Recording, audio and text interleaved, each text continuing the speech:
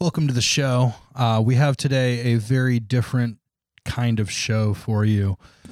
Usually there's some fun, there's some personal interest in hearing some stories from people's lives and things like that. Today we are focused on a very unfunny subject, which is the protests, specifically the protests that have happened in Columbus, Ohio over the weekend. All of these interviews were recorded on Sunday, May 31st, and they were recorded throughout the day. So as you listen to the interviews, they are in chronological order.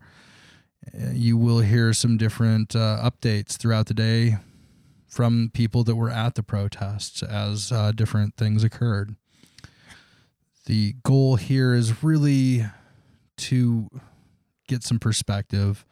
And I know myself, I'm having a difficult time processing all of the violence and all of the trauma that I've witnessed, both in person and through live streams.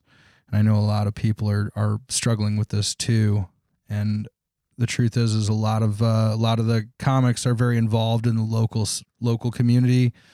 And they've been out there and they've been seeing it too. So hopefully we can get through this together and we can, kind of process this together. So you are going to hear a series of somewhere around 10-minute interviews with a lot of different local comics and one non-comic, the owner of the Garden, Lacey Thompson. The Garden was kind of a hub for supplies and medical care throughout the course of the weekend. And so I definitely wanted to have her on, but she's the only non-comic you'll be hearing. But there's a lot of information and a lot of different angles on the events of the weekend.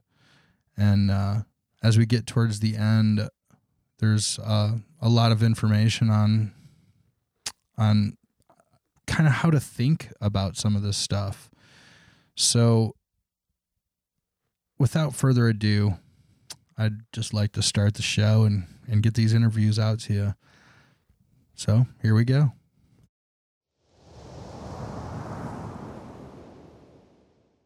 Hey, Ian, I'm probably going to edit this beginning out. All right. So Ian, you are downtown right now. Tell us where you're at. I am at the State House, about 100 yards from the State House steps, just hanging out. And we're recording this now on Sunday, and you've been at this protest the whole time, I take it? No, I mean, the whole time today for the most part. Yesterday was the first day that I actually came down. Okay. Just really to kind of like see what was happening and see it all for myself. We knew that yesterday it was the, establishment Democrats running the protest, and that it was early and that none of the hoopla had happened until, the sun went down on earlier nights. So we figured we'd be safe and everything would be chill, and we were incredibly wrong. And were you maced? I was not maced. I was hit with some tear gas. I mean, everyone that was down here in this area had the effects of mace. I took a shower this morning and my eyes were re-put on fire. But no, at protests and at metal concerts, I kind of just stay towards the back, wait for someone to go down, go grab them and get them. So you're kind of like doing an assisting of people at the front lines rather than being right at the very front. Correct. Yeah. Yeah. And that makes sense to me. I've never been a protester, and this is the first time that I've felt like really compelled to somehow be involved. And wow, it's just been shocking and horrifying to see the way that the police are handling this. What has been your take on that from the front, from the actual protest? Yesterday it was, and from what I've seen and first and second hand accounts, It has been peaceful protests on our side and an escalation of violence from the police every time I have witnessed any violence out. It has been 100% police instigated. And that was Saturday from firsthand experience, and then, friends and colleagues giving me secondhand experiences that match everything that I witnessed firsthand. Wow. And that's just, we came here for a peaceful protest, and on Thursday they wanted to fight instead. And then on Saturday they wanted a war. From everything that we could see, the forces that they were using, to words, to people standing on the sidewalk. I mean, they were literally forcing people onto the sidewalk, sending down horses down those sidewalks, and then tear gassing those sidewalks right after, and then leaving us nowhere to go. And the sidewalks were supposed to be the safe place to speak your mind, to chant, to say the things that you want to say, right? Exactly. Yeah, it's never been against the law to stand on a sidewalk peacefully, not obstructing anybody, letting traffic go both ways, and yelling stuff. And that's what they were doing. That's what we were doing. And when they brought in the horses down the sidewalks, which is the craziest shit that I was involved in, we were just trying to help people. I mean, we were standing there not doing anything, not aggressing, in the safe space that we were supposed to be, and they came into our turf. Yeah. I was not actually downtown, but I did yesterday go to the Garden to help Lacey board up the shop, and they're handing out supplies and gear and stuff. So I did get to talk to a lot of people that were there, and from everything I've seen from live streams, from your live streams, Samantha Sizemore's live streams, Tiffany Little's live streams, and on. Bettina was down there doing some live streams. Everything I've seen, it looks like the cops are at war against the citizens of Columbus. It's insane, and you really have to be there to feel it, because you hear that and your brain doesn't know what you mean, right? Because you're like, we can't be having a war in our streets between cops and people. And then you get down here and you're like, oh, yeah, that's exactly what's happening. Like, that's exactly what's happening. They're using wooden bullets and rubber bullets instead of real bullets. They're using weapons that wouldn't be allowed to be used in war against people that are standing there peacefully. It's insane. One thing I do want to say, though, is today that has completely changed. Right now, I'm standing, and I know you can probably hear the car horns, and they're 100% in support of us. And there's no cops here at the State House. There's a maybe 5 to 10 guarding the State House itself. It's the sheriffs that have been there and not been aggressive at all. Huh. But the police that were here and not riot gear earlier have left. They're gone. Wow. And there's been nothing but peace. The cops left, and so did the violence.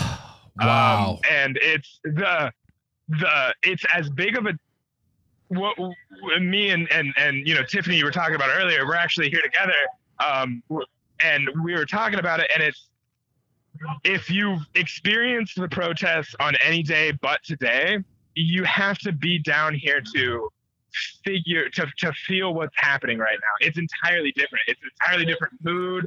The city is 100% in support of us. I mean, I haven't heard the horn stop. I mean, and it's just people, with their fists out the window, just standing as allies. It's fantastic.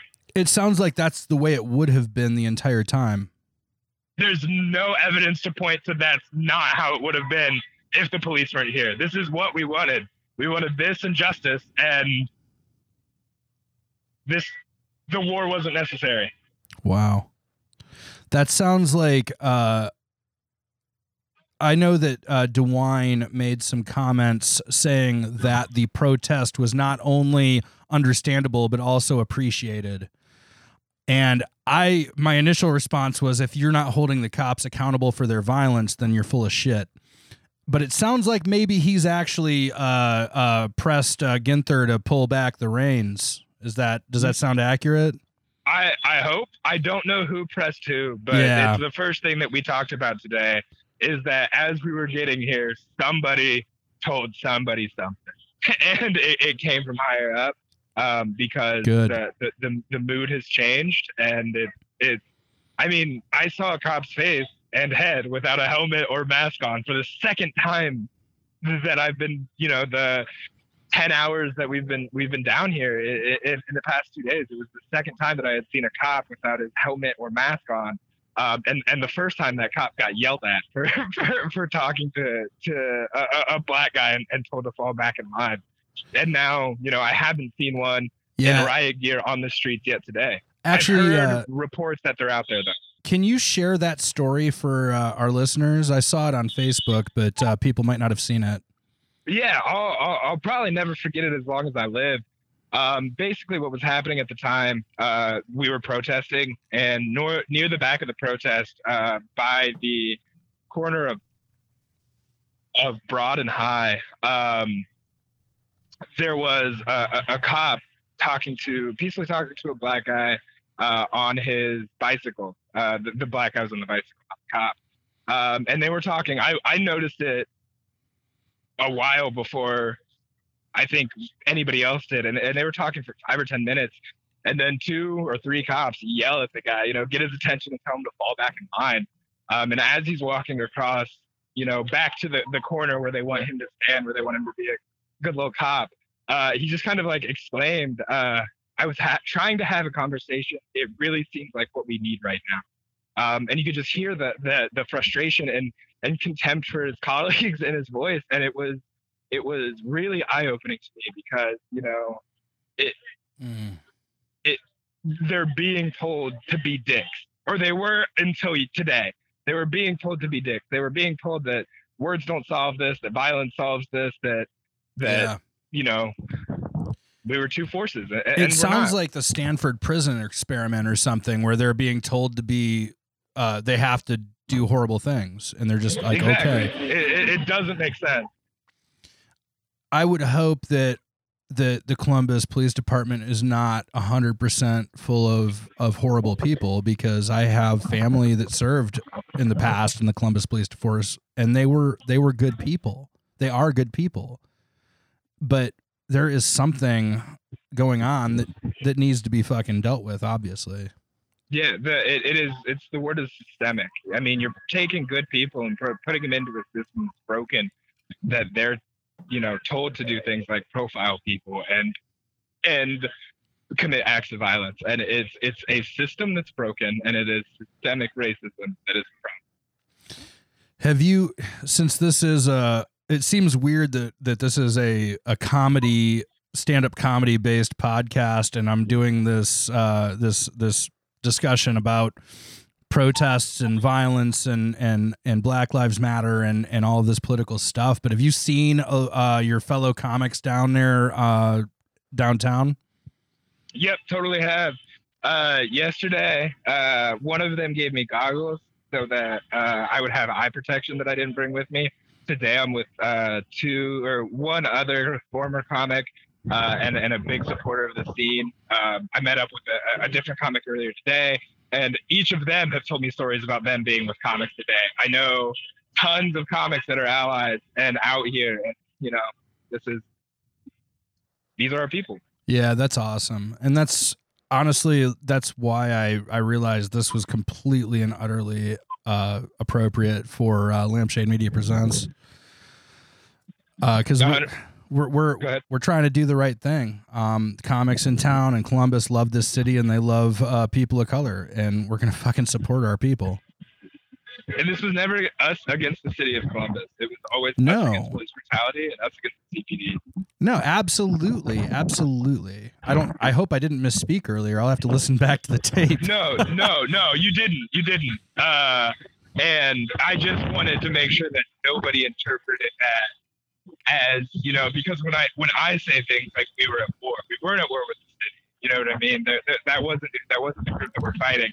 And if today's protest has taught me anything, it's that we have an unabashed supporting city for this movement, for people of color, for Black Lives Matter. I mean, I've been standing out here for hours, and the horns haven't stopped. That gives me a lot of hope, because yesterday was not as hopeful.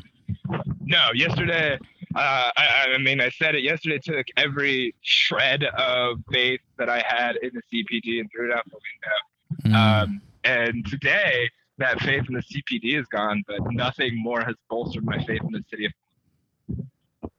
Yeah.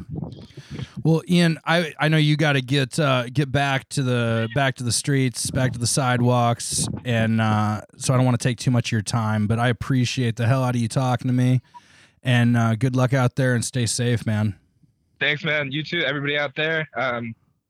This will be later, but just stay safe, stay vigilant. All right. All right. Talk to you later, man.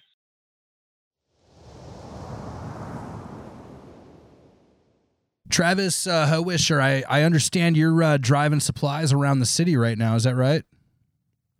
Yeah, man, that's what I'm doing. It's kind of hard in these moments to sit back and do nothing, and so this feels like a really good way for me to show support for people on the front lines. Yeah, have you? And how have you been involved with this situation since Thursday? To be honest, very little on the front lines. I've been trying to support my friends, many of the people that I know and am connected to and respect, much more of an integral part of the organizing and activist community. So it really just kind of started with checking in on my friends that I know put in the hard work and seeing what I could do and having conversations with them. And when it looked like that Saturday might get pretty rough, even before that, it was just kind of switching into whatever mode that I could. Really, I mean, I maybe the term is like dispatcher. I'm kind of trying to use my large social media network and voice to do what I can to kind of be eyes and ears. And so far, that seems to be a really effective way to help, like, either get information or supplies moved around. Have you been a person that's been involved in activism or protests like this in the past? Periodically. I wouldn't say all of them, but a decent amount of them. For me, it's always been a touch tricky. Maybe tricky is not the word, but being a member of the media, it sometimes is a little bit hard to protest when you also might be in a position to have to cover the protest. And so there's at least a slight bit of impartiality there. Or at the very least, you know, what lens in which you cover those types of stories. So that's not the role that I have right now.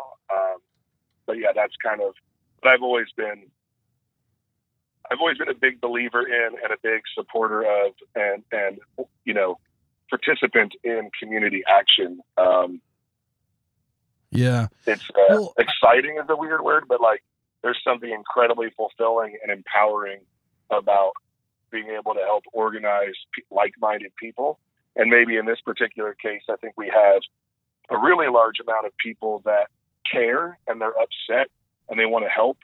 And they either don't know where to start or they don't feel like it's their place because they haven't been, you know, on the front lines from day one. And I think for a lot of people, that's a barrier to inclusion. That's a threshold. Yeah. And I think I'm trying to show them that I also feel like I'm in the same spot. That there's other people that are more experienced, have put in the work and have put in the time.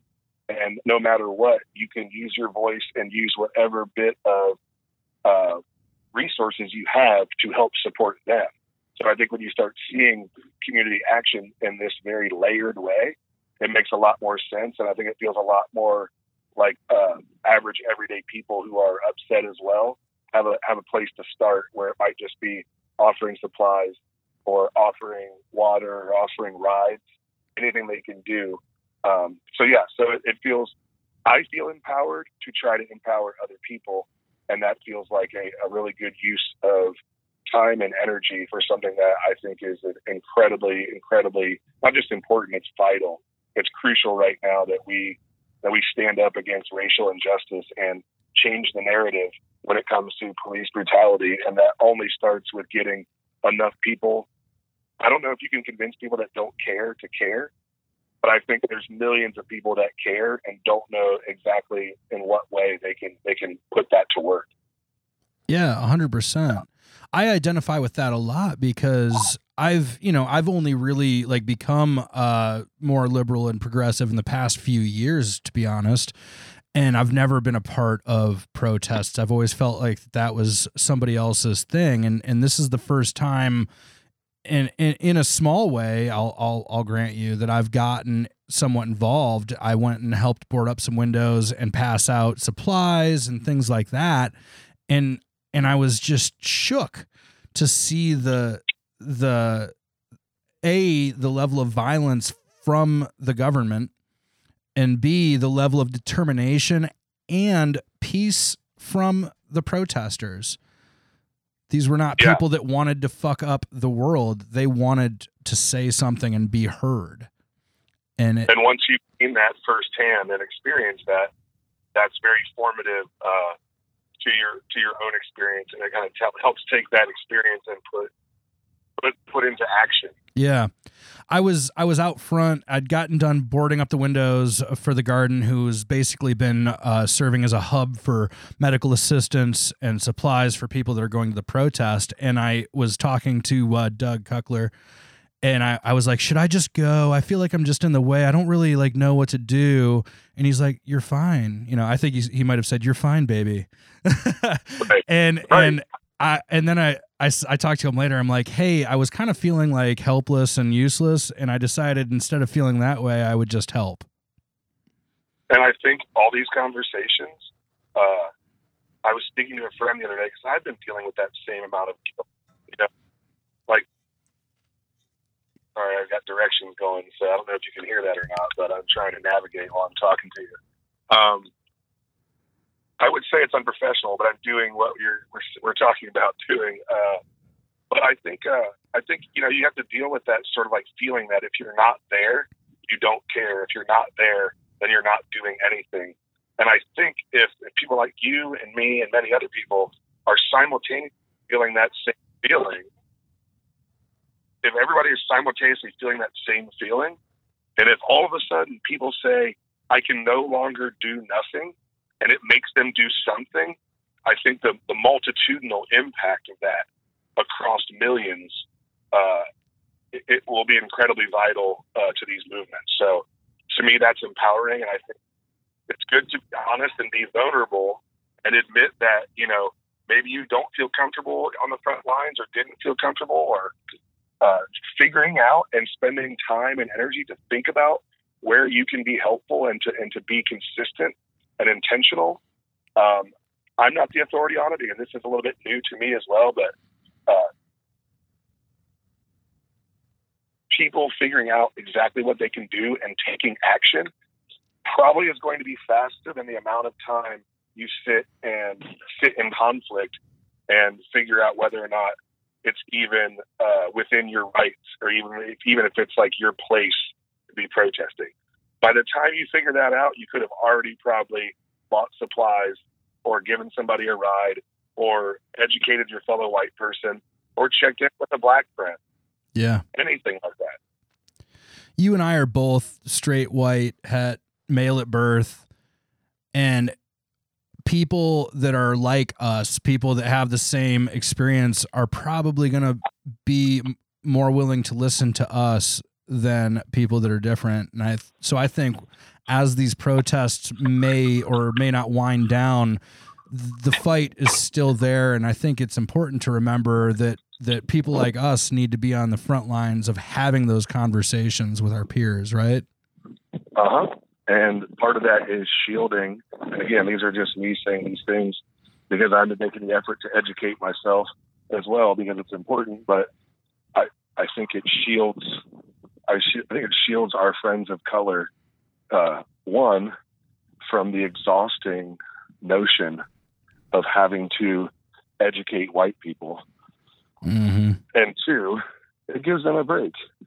This is a long, long fight. People of color or white allies on the front lines. That's physically and emotionally exhausting. And so they're going to need us, and they're going to need people to fill in the gaps and pick up food.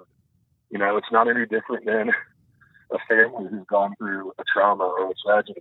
Yeah. All right. Yeah. Some people sit with them in the hospital. Some people pick up meals. Some people do what they think. And as a result, that entire unit makes things easier and clears out some obstacles for people that are in a tough fight. Well, I really appreciate you, and I appreciate you out there running supplies right now while we're talking. So I don't want to take up too much of your time. Man, I love that you're doing this. I think centering the conversation on how people can empower themselves and empower others means that the people on the front lines protesting will know that it's not just there, that everywhere that people have their back. So that's what I'm hoping to do. I appreciate you. Hell yeah, man. All right, man. I got to run. All right. Be safe.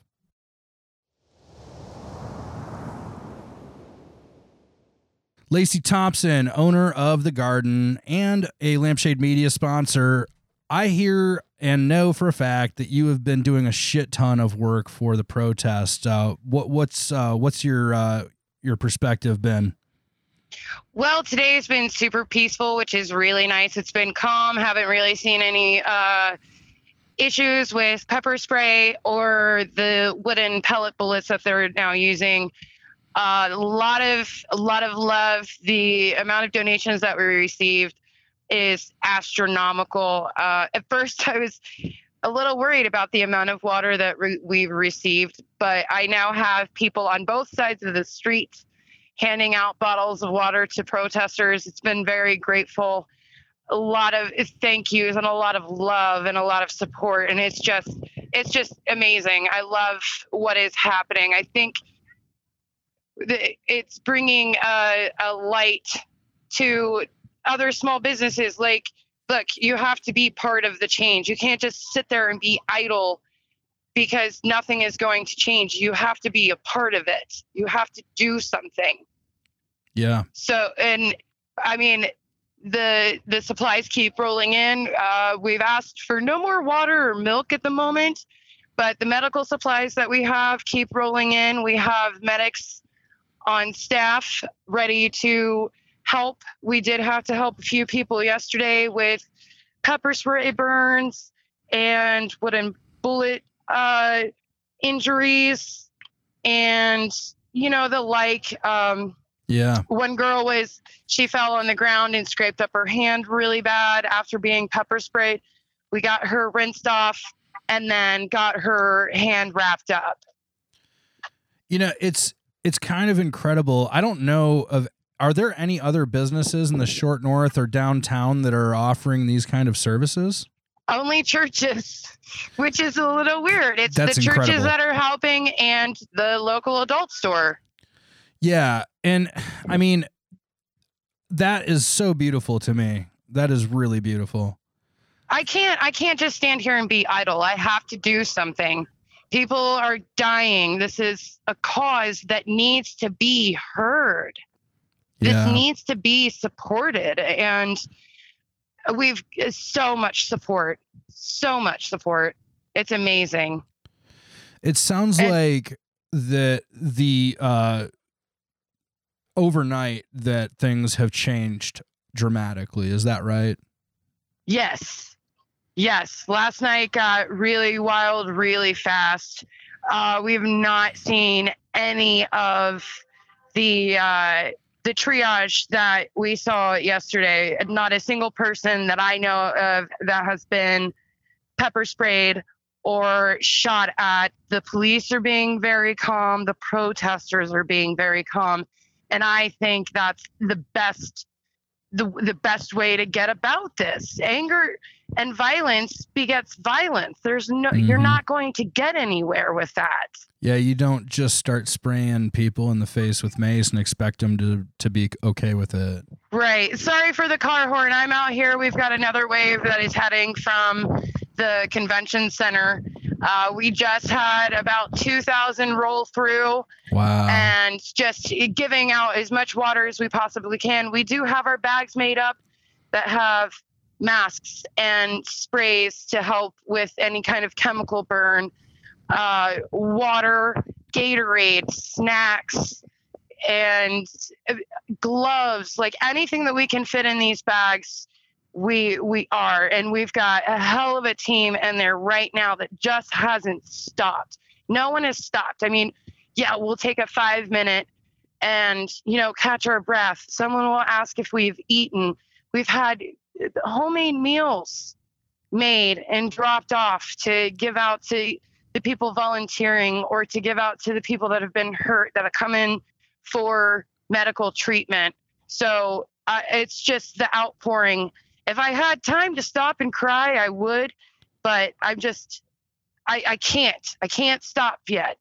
Yeah. And I won't stop. I will be out here and we will be doing this for as long as we're needed. Well, you're a fucking badass, and I know a lot of people appreciate the hell out of everything that you and everyone at your store has been doing. Somebody's got to do it. Yeah. I'm curious if the people that are donating, are there people that aren't patrons that would probably not find themselves comfortable in a store like the Garden? Are they still coming and dropping off supplies, you think? Most definitely. We had someone come in that none of us knew, and she dropped off 20 cases of water. Awesome. And no one knew who she was.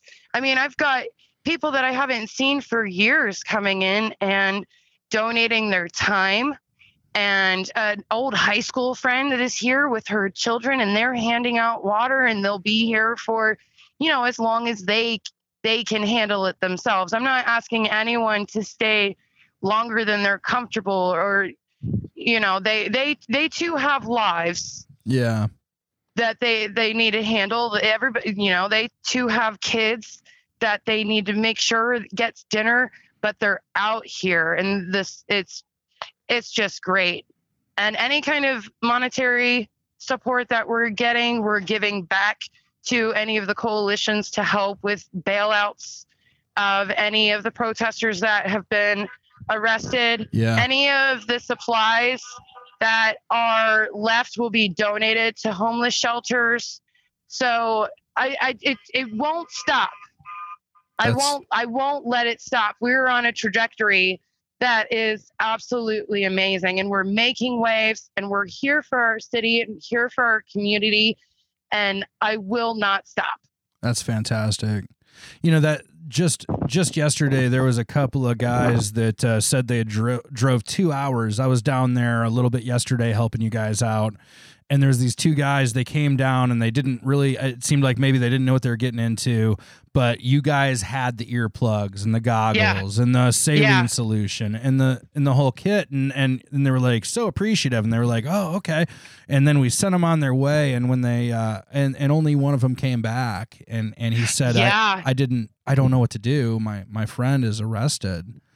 And I really hope he was able to get a hold of his friend, and I'm glad that they were here for the cause. And I hate that, his friend did get arrested. But and we're still continuing that. We've had a lot of people either on bicycles or on foot that have been taking supplies to the front line. All of the bags that we've been making that has the saline and the waters and the snacks down to the front line to the people.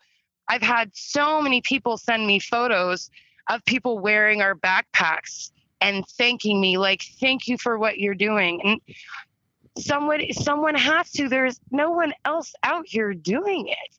And it does boggle my mind that we're alone in this.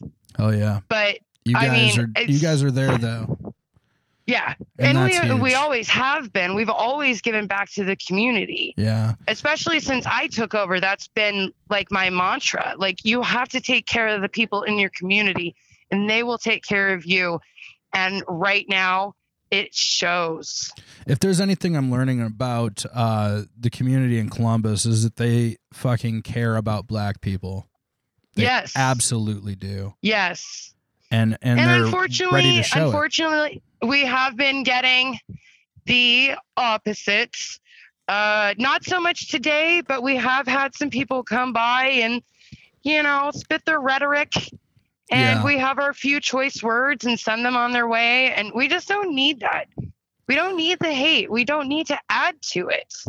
Yeah, let that shit roll off and fuck them. I mean, it can be super discouraging just to hear so many people that are so adamant about doing the right thing, and then to have that one person come in and fuck it up, and that can be really discouraging. But yeah, keep but at we it. soldier on.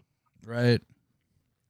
Well, I don't want to take too much of your time because I know you're doing the good work out there and helping a lot of people. But thank you so much for taking this time to let us know your perspective and what you've been seeing. No problem. And thank you for helping out yesterday. I mean, you showed up and you got to work and you helped me build up, board up the building. And we were unscathed. A couple of the other buildings that didn't, or businesses in the neighborhood weren't so lucky. So again, thank you for, being there and standing up and just being part of the solving the problems and not, just being there and being a solid dude for us. And I appreciate it. All right. No problem. I appreciate you too. All right, Mel. All right. Much love. You as well.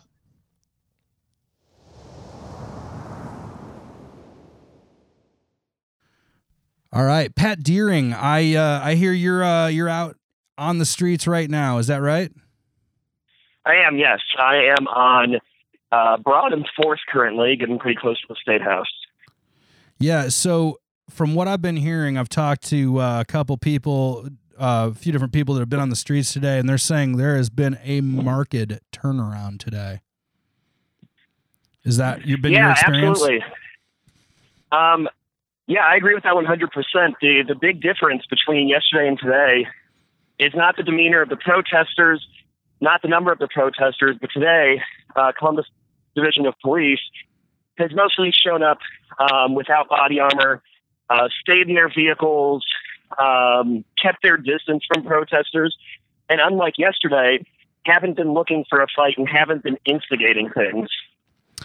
I am very curious, and with your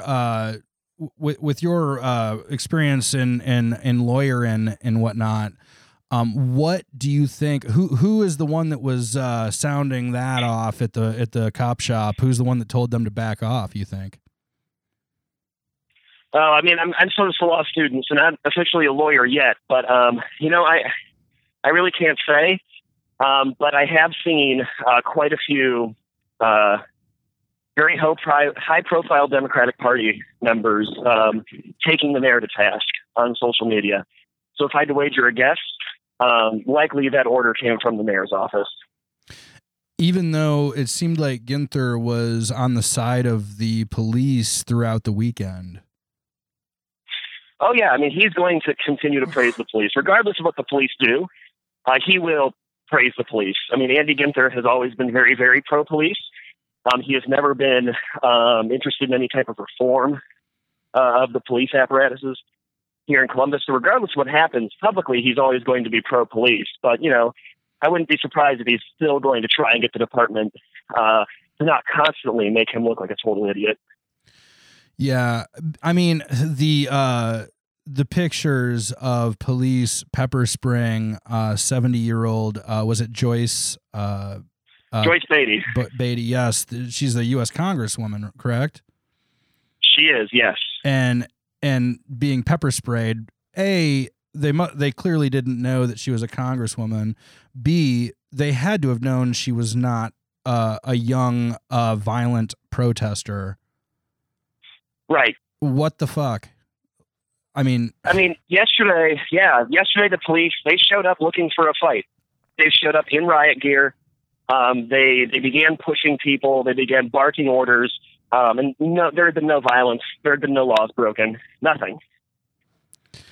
I think one of the obvious comparisons that I'm definitely not the first one to have noticed is that it wasn't maybe 2 weeks ago that a lot of white people showed up with assault rifles on the State House. And there's plenty of imagery of them screaming in the face of police officers, going inside the State House, I believe. Right. What is the systemic difference there? Why is it that I find it hard to believe that every single police officer hates black people that much and loves people with anti-Semitic white supremacy signage. So what the fuck is that? Well, part of it is, how well those people are armed. The police, they're really not always making their decisions and their calculations totally based on the law. They also make decisions based on how likely it is that they'll be effective, their safety, all that stuff. So, the presence of a large amount of firepower is going to play into their decision making. Two, those groups of people have been very, very good at twisting in other outside causes into what they were doing with the anti-shutdown protests. So they were making those protests about the Second Amendment. They were making them about more than just the shutdown. And we have seen repeatedly that the police aren't going to enforce the law against people they agree with. Okay. And, especially at the State House, as someone who protests the State House frequently, I have watched many reproductive rights protesters have their signs ripped out of their hands, things like that, because signs aren't allowed technically at the State House, but neither are guns. And the Sergeant of Arms of the House or the Senate, nor the police have ever said anything to the people with guns. Because, again, they don't necessarily like enforcing ordinances like that against people they agree with. Do you think that a lot of Black Lives Matters protesters that showed up this weekend, if they would have been armed with AKs or M16s, do you think that would have changed the narrative or made it even more violent? Likely, just because of how deep racism runs in the leadership of this state and this city, it likely would have just made it more violent. The National Guard would have been sent in to deal with them, and there would have been a shootout. Absolutely. It seemed like there was some non-police that were carrying weapons. Is that right? Did you see that? Sorry, could you say that again? It seems like there was some non-police people that were there ostensibly for the protest that were carrying weapons like guns. Is that right? Well, we saw one person yesterday, the legal observers saw one person yesterday who was carrying weaponry. That person also left pretty quickly after we had a couple legal observers effectively stay on them and watch them the entire time. On that note, can you explain for the lay people out there what exactly it means to be a legal observer? Yeah, legal observers are individuals who are trained by an organization called the National Lawyers Guild. The National Lawyers Guild is the country's oldest progressive bar association, is the first bar association to integrate as well. And legal observers are trained to be at protests, not to participate, but to watch the interactions between protesters and the police. And we watch for things the police do that might constitute a violation of somebody's civil liberties or somebody's civil rights. And in the event that a lawsuit is filed based on those incidents, we serve as impartial witnesses, who have been trained to watch for certain things that apply to the law so that we can give the judge and the jury a very clear picture of exactly what happened. That's awesome. I never knew that even existed. When you first on Facebook mentioned the trying to find your legal observer hat, I thought you were making a joke. No, we wear these very bright lime green colored hats that say legal observer or NLG, like the National Lawyers Guild, on them. And do the police react differently to people wearing those hats then? They used to not. They used to give us a pretty wide berth. They've always known who we are and what we do. But recently I have noticed heightened police aggression directed at legal observers. Yesterday probably being the worst. I saw two legal observers maced almost at point-blank range by police officers, despite standing on the sidewalk, standing back, and wearing their legal observer hats. I'm very curious because you have a pretty good experience, or I should say a pretty good amount of experience with protests, obviously being a legal observer, and you've been involved in activism on several fronts.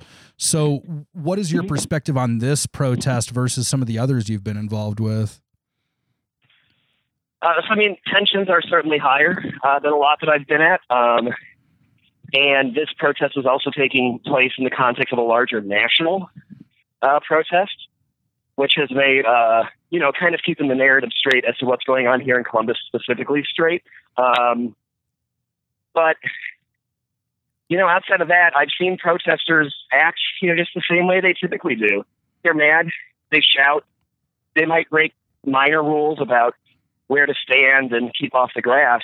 But for the most part, protesters aren't inflicting bodily pain on anybody. They're not pushing, they're not shoving, they're not hurling people to the ground, they're not using chemical weapons against people, they're not firing wooden bullets, they're not firing rubber bullets. And protesters certainly don't have things like long-range acoustic devices or anything like that. So, yeah, it's as with all protests, the use of force and violence is pretty one-sided with the police. But yesterday certainly stood out in a really, really bizarre way. I've dealt with the Columbus Division of Police a lot over the years, and I've never seen them fly off the handle that quickly, that aggressively, and without any regard for who they were hurting. It really did seem like they were enjoying it. Oh, yeah. I mean, the cops, for the most part, were in a large square at the corner of Broad and High, with the riot cops out front and their officers in the back behind them. Saw a lot of smirks, a lot of chuckles, and a lot of laughs from the officers in the center of the square as people were being thrown around. There's some iconic photographs that have been floating around on social media, and one very powerful image is, and this officer wasn't in riot gear, he was in normal police uniform, but spraying, almost point blank, spraying a black man in the face who had his hands in the air. And I can imagine he was probably saying, hands up, don't shoot. Yep. Something like that. But this officer just spraying him right in the face. And there couldn't possibly be a reasonable explanation for that. Right. What the police will say is that he was in the street and he was ordered to leave. That seems a pretty bizarre reason to inflict that much pain on a person. Standing in the street is a pretty minor offense when it comes to the whole list of crimes you can commit in the state of Ohio. Are these the CS gas? I'm just asking you a bunch of legal questions because you're so much smarter than most of the comedy community in this regard, honestly. Is this a legal weapon when the U.S. is at war with another country? I'm not an attorney yet. I'm not an expert on international treaties, but that's fair. I have seen that in print, and it wouldn't be surprised. I wouldn't be surprised to learn that was true. This is pretty gnarly stuff. I got maced in the back of the head Thursday, and I've still been washing the mace oils out of my hair every time I shower. My eyes start burning again. So it's pretty ridiculous stuff that they're spraying on people. Wow. Well, I'm very glad to hear that things have changed, that the peacefulness of the protesters has pretty much made a statement, it seems like, and overcame the violence of the police, which is almost storybook. Yeah, especially today. Because, it's been an objective fact the last 4 days in Columbus that every time violence has broken out, it's been the police that have struck first. And today, while the protests have, led to some traffic jams, some interrupted commutes, there has been no violence. There's been no destruction of property, nothing like that. And that's largely because the police haven't instigated anything by attacking protesters without provocation. Well, that's incredibly good news, man.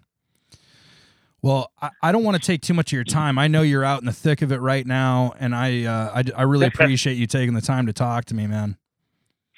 Yeah, definitely. Thanks for chatting. No, I appreciate it, and stay safe out there. Will do. See you, Mel. All right, bye.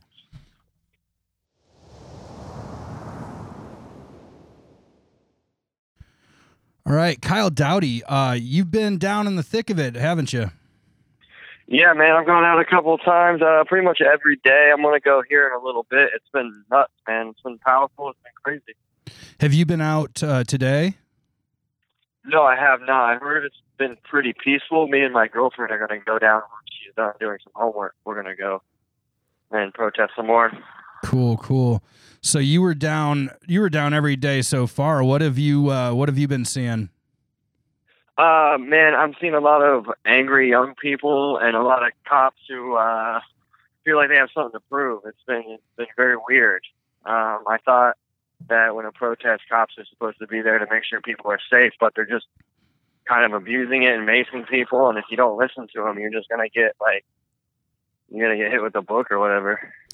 Yeah, and a lot of people have reported that, and there's been a lot of that on Facebook. And it looks like basically throughout the interviews I've been recording today, that today basically has been a complete change, which is really, really hope inspiring for me. So hopefully you see that when you go out too, where you can actually go out and say your thing and speak your mind.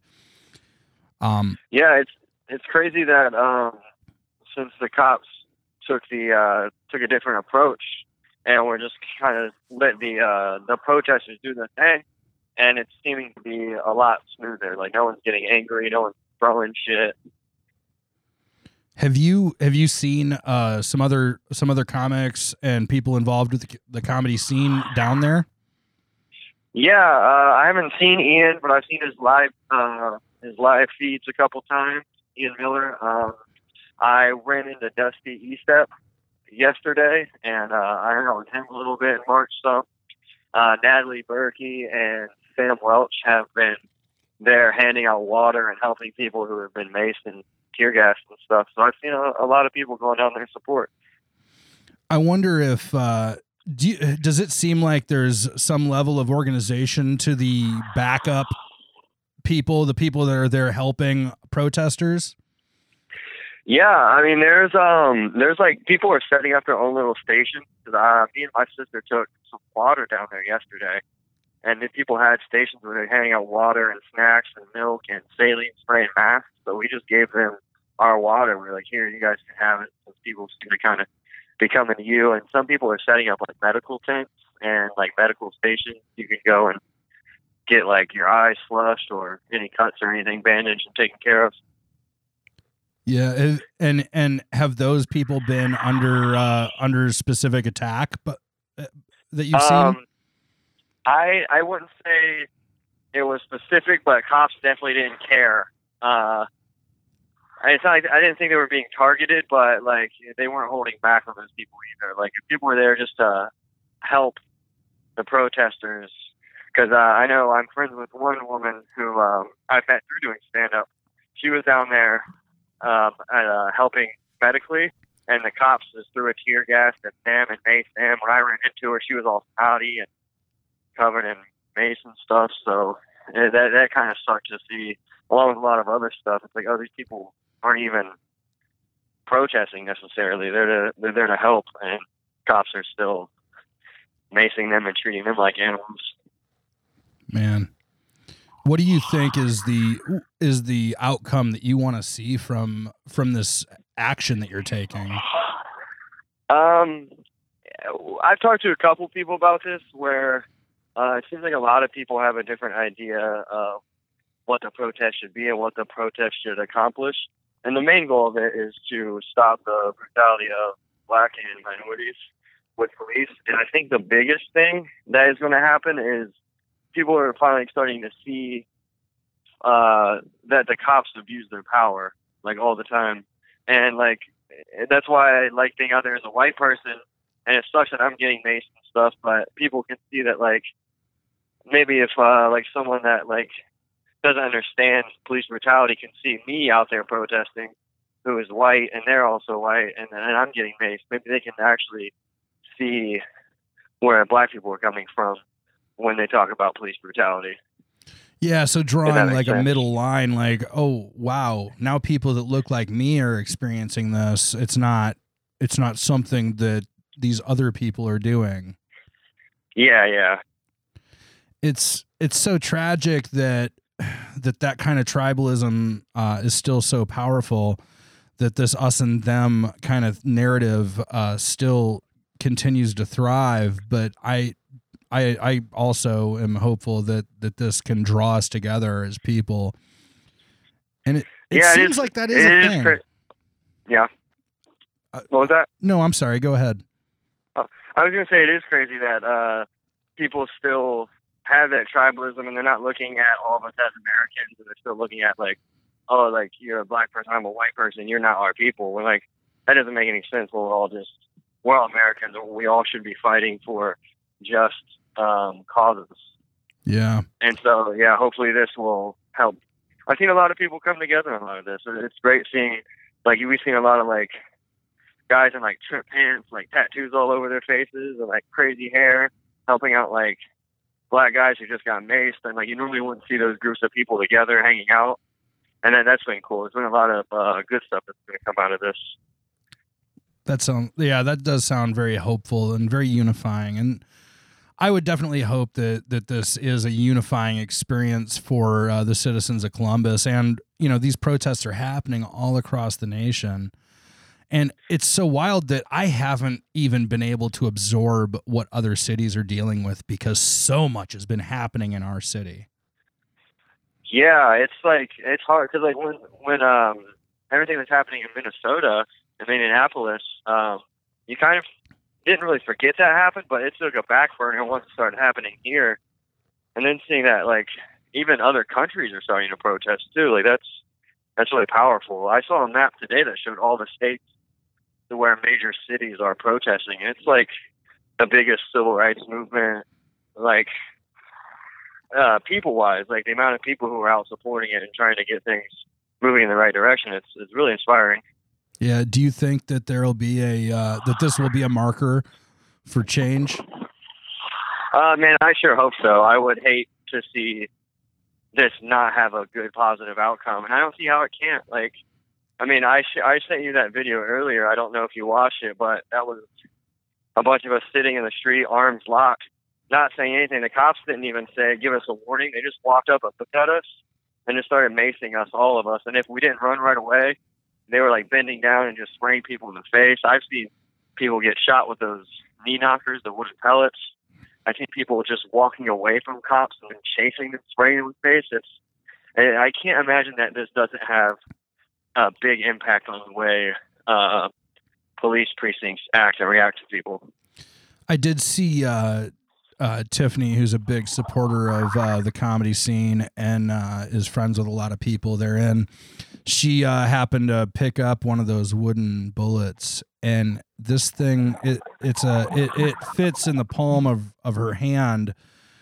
Yeah. It's about 1.5 inches in diameter, I would say, and it's probably about 1 inch thick. This is a giant piece of wood.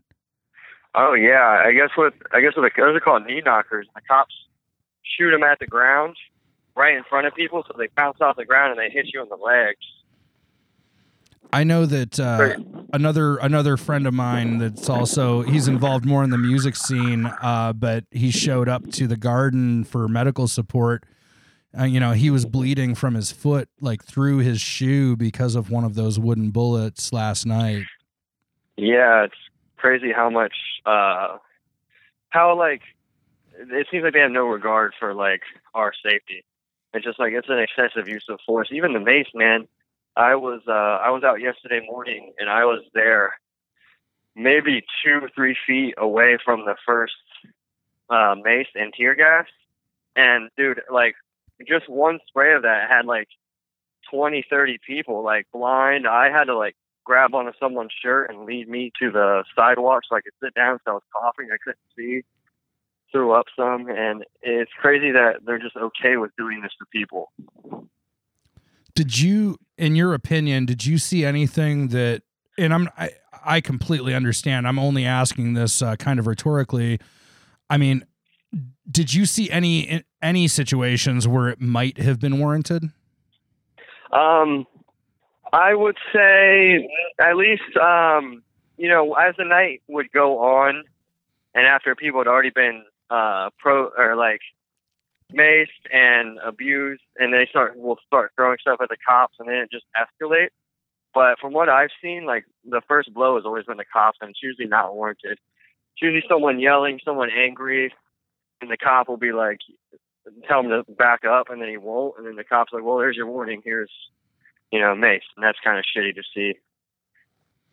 Yeah, it's been really traumatic just to watch some of these live streams that you and some of the other people in the community have been posting. On Friday night, I woke up in the middle of the night not really fully understanding the gravity of everything that was happening. Actually, this might have been Thursday night, but I woke up and watched a couple of live streams like, what the hell, and found myself just weeping at the brutality and just the fact that it just didn't seem right. It just seems so fucked. And I couldn't understand it, and it's my privilege, Yeah, I mean, honestly, I wouldn't have understood it either had I not gone down Thursday night to protest, and then like it happened to me. Like I got maced right in my face when I was sitting down, and dude, I woke up at like 4 a.m. that same night, Thursday night, and all of my skin was on fire. We had to change all the bedding in the bed because I didn't get all of it off. And my girlfriend's like coughing and her eyes are on fire. It's just like, how can you just spray this stuff in people's faces? And how can you treat us like subhumans when we're just begging you to stop killing people? And that it shouldn't be that hard of a thing to understand, Yeah. It's weird. This is a comedy podcast, and there's nothing funny about what's happening right now. But I just couldn't help but notice that seemingly everybody in the comedy community is out there doing shit. What? Like, it's not like the comedy scene is organized enough or something to have this unified front to go out and protest, but everybody is individually involved and active and doing things. What is it, do you think, about the comedy? Is there something about the comedy community, or is it just that they all happen to care for the same reasons? It's probably definitely a little bit of both, but I will say, since joining the comedy community, I have felt more a part of Columbus's community as a whole, as to like where before I was doing stand-up, I just had my friends that I've met through like my own avenues, and we would do our own thing. I never really cared about Columbus. Like I didn't understand why people loved it so much. And I kind of always wanted to leave. And then I started doing stand-up, and I got it. You meet people from all different walks of life, people you wouldn't normally interact with, and you realize that everyone here is like really great and supportive. So when something like this goes on, you're like, oh, this is my city too. Like, I'm a part of this. Yeah. And I want to go help. So it's been great seeing all the comics go out and support. Well, I don't want to take too much of your time. I know everybody's it's been a crazy weekend and a crazy week, but thank you so much for going out and standing up for a different reason. Not to be too cheesy. Oh yeah, no, I mean, like, I've never even protested before, and like when they started doing this, I was like, at first I was kind of hesitant, like, I'm not a protester. I usually don't get political, but like I grew up like when most of my friends are minorities, and I grew up around it, and I'm like, I can't call these people my friend if I'm not willing to stand up for the injustices that are happening to them, so. Hell yeah, man. Yeah. All right, well, stay safe out there, and keep us posted on those Facebook videos, man. Yeah, for sure. Thanks for having me, man. I'm glad you're giving people a broader voice to talk about this. No problem at all. It's the least I can do. Yeah, man. Thanks for having me, man. I really appreciate it. All right, man. Stay safe. All right, you too. Take it easy. Bettina Hedwig, I ran into you last night in front of the Garden, and you'd been down there a little bit this weekend, haven't you? I have. What have you seen? Well, I've seen mostly things from live streams from Thursday and Friday, and on top of that, local reporting and there seemed to be a pretty huge disparity between those things. And I felt I had to go down there myself Saturday. Are you are you typically into protests and activism in that way? I would say, I mean, I do attend protests, but the ones I've been to have been large organized protests. I went to the Women's March in DC 2017. I went to last year's one as well. I went to a climate march in New York, but these are all things that at least I get the impression had permits and were supported and escorted by law enforcement. So this was the first time I've had something very different from that. Yeah. This was a new experience. And did you not go until Saturday then? Correct. So what exactly was the crossing point there where you were like, I have to do this? I saw a video of a protester.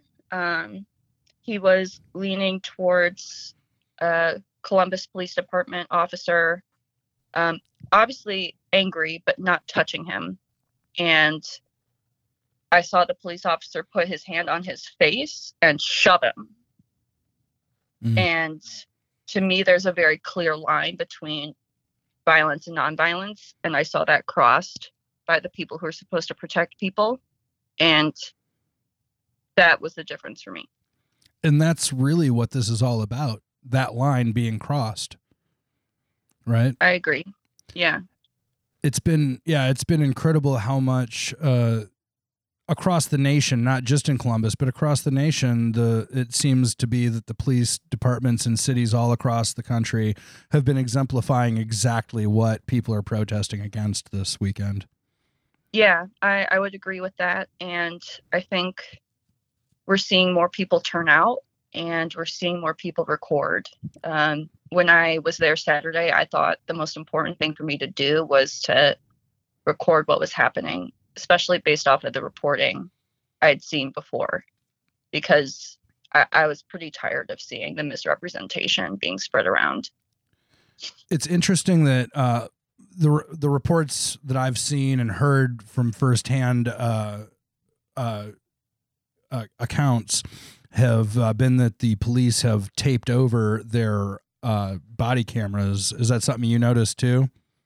I can't speak to that. I know I was near I want to use the word barricade, where cops were in riot gear using bikes to form like a line on Broad Street, and I noticed a police officer engaging in conversation. So I took the opportunity to be like, do you have body cams? Do you have badges? And well, actually, no, the body cam question went to a different officer later on. My mistake. But she said they were wearing badges beneath their gear. And another officer, when I was asking, like, are you wearing body cameras? There was just no response. So it was pretty hard to engage in dialogue directly. Mm-hmm. Over questions I thought weren't loaded. But I don't know. That should be a yes or no easy answer. Yeah, you would think. Did you happen to experience any of the violence on your person? Were you attacked in any way? Well, I think it depends on how you define violence. To me, it's very clear when you put your hands on someone else. No one put their hands on me. But I was again near a barricade. Again, I'm using the word the same way I described it before. And a police officer nearby began pepper spraying. They sprayed someone directly in the face right next to me. And I was wearing huge sunglasses and a face mask, so it didn't get me too bad. It got the sides of my face. And I coughed a little bit. I was able to take care of myself, so it wasn't too bad. Honestly, the worst thing was I put on gloves because I thought that would help. I didn't understand what was chemically going on. And for some reason, when I put the gloves on, whatever lingering pepper spray that had been on my hands, began like cooking inside the gloves. It was awful. That ended up hurting way more than anything else and lasted for like the rest of the day. Wow. The burning. That's I see. I had no idea what to expect in those situations, and there's some people in our community that are giving advice and saying, "Hey, be ready for this, be ready for that," and I'm like, "Oh shit." And when I showed up at the garden last night to help in whatever way I was able, I started seeing a lot of people that were not prepared for what they were getting into, that didn't realize they needed earplugs, that they needed goggles, that they needed saline solution, and so on. Did you see those people in the thick of it? I would say that was most of the people. And again, I was coming into that experience with my past experiences with protests. I wasn't prepared for that either, but I had a vague understanding that something like that could happen. And, I don't know what's in pepper spray. I don't know how a rubber bullet, how that's going to hurt you exactly. I've seen pictures now after the fact, but I think most of the people had an idea that something was going to happen, which is why I felt like the preparation was like, we got milk, we got water, we got snacks, we got saline solution for people to pour over their eyes. But I mean, when I saw the police really escalate, at least in my opinion, well, it's kind of like a longer story. Again, I mentioned to you, I was kind of trying to process how I felt about this. I wasn't physically there Thursday or Friday. I came Saturday around 10 a.m., right at the start.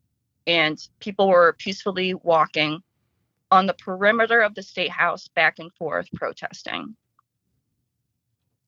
Right when I got there, I saw like riot gear clad police officers slipping out of the State House. I distinctly remember taking pictures and video of that. Because why were they there? Like, it didn't make any sense. They were prepared to do things before there was reason for it, which raises a huge red flag. So I tried to document those things because I've never seen anything like that anywhere else I've been at. I noticed it wasn't necessary.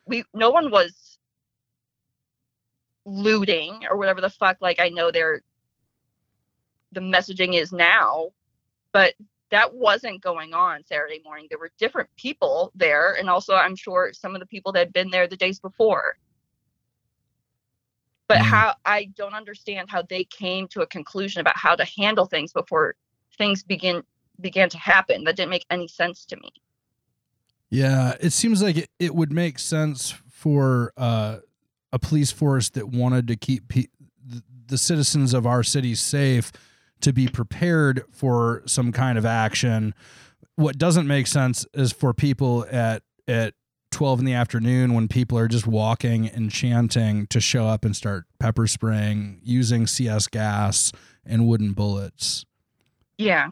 It made no sense to me. And that's coming from the perspective of somebody who's not a police officer, doesn't have family in the force. I could easily think of different orders that could have gone out that would have completely changed how things were going down. Yeah. Like, they're playing like the street itself became lava, and if anyone stepped on it, they could use whatever force is necessary. That's wild.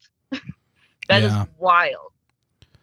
Well, I think that the good news is that from the interviews that our listeners have heard so far, people that are out today are saying that there is a marked change, and that the police are now actually acting like they care about the citizens of Columbus. So something at the top happened. Somebody made some changes at the top of the food chain there. Yeah. So that is a huge improvement on the situation that's been going down this week, and I'm very happy to hear that. I see it as a small sign of encouragement because it's not a systemic answer. Right. It's someone just having a change of heart because of what they were seeing, as opposed to taking the responsibility to see and understand things for themselves. So it could just as easily happen again with somebody who doesn't know any better, thinking they don't need to have a full understanding or grasp on the orders that they're making. So while it's slightly encouraging, I'm not satisfied with it. Yeah. Amidst the chaos, amidst the whole the trauma and everything that was happening, did you see anything that gave you hope or that gave you a positive feeling for the future in that experience? Literally every protester that showed up did. The numbers that was extremely encouraging for me. And it made me want to get involved in other ways that I plan to in the future. So I feel like I was very naive going into the protest yesterday. And I felt very humbled coming out of that experience. And I'm trying to better understand what power and authority I have and how to best utilize it, given what I've seen. And I know it's going to be way harder than I initially thought. And I'm glad I went there to see it for myself. Yeah.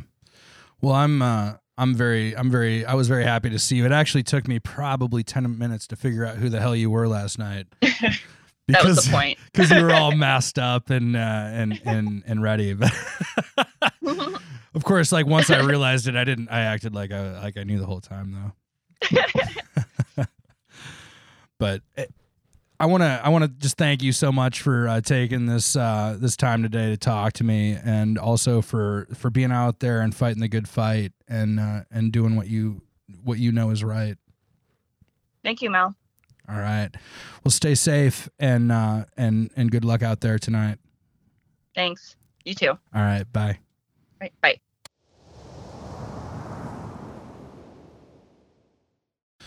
Griffin Browning, we've been working together a little bit with the Frowning Browning stuff, and couldn't help but talk to you because you've been out there. You live right in the Short North, so yes, very close to it.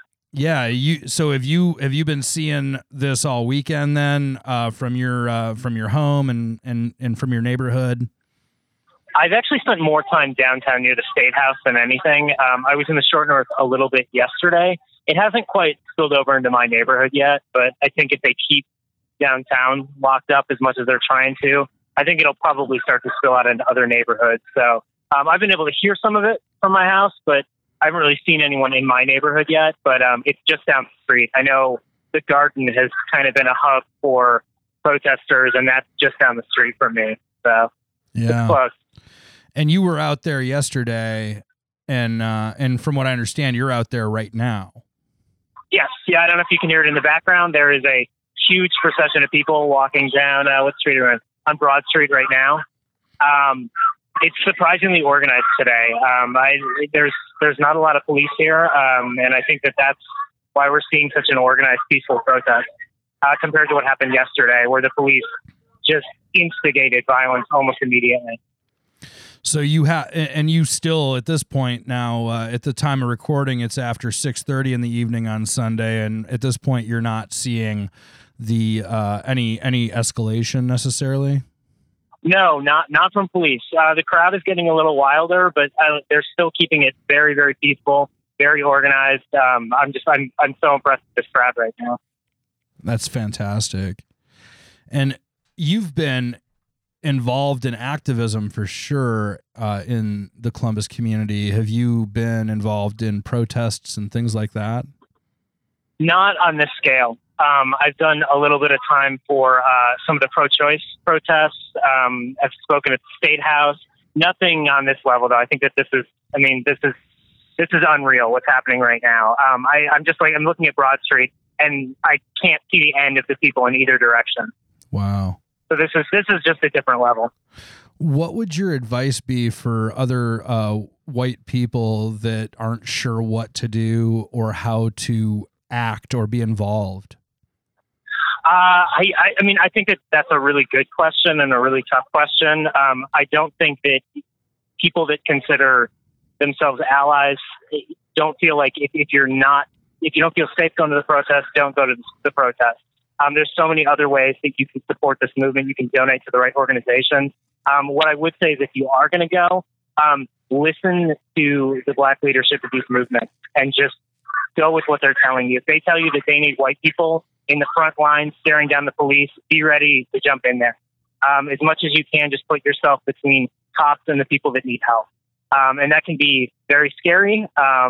It's kind of an adrenaline rush. And like I said, don't feel like you have to do that if you're not feeling safe. There's so many other ways, even if you are at these protests, to help. There's people giving out water, offering medical attention, even just being on your phone and filming it so there's a record of what's happening is so important, because everything that I've seen from the media, they're only telling about half the story. So there's so many different ways to help, whether it's from home or on the front lines of these protests.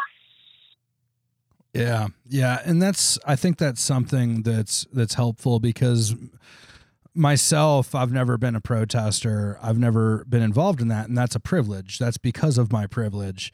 And when I saw this, it was just so far beyond the pale that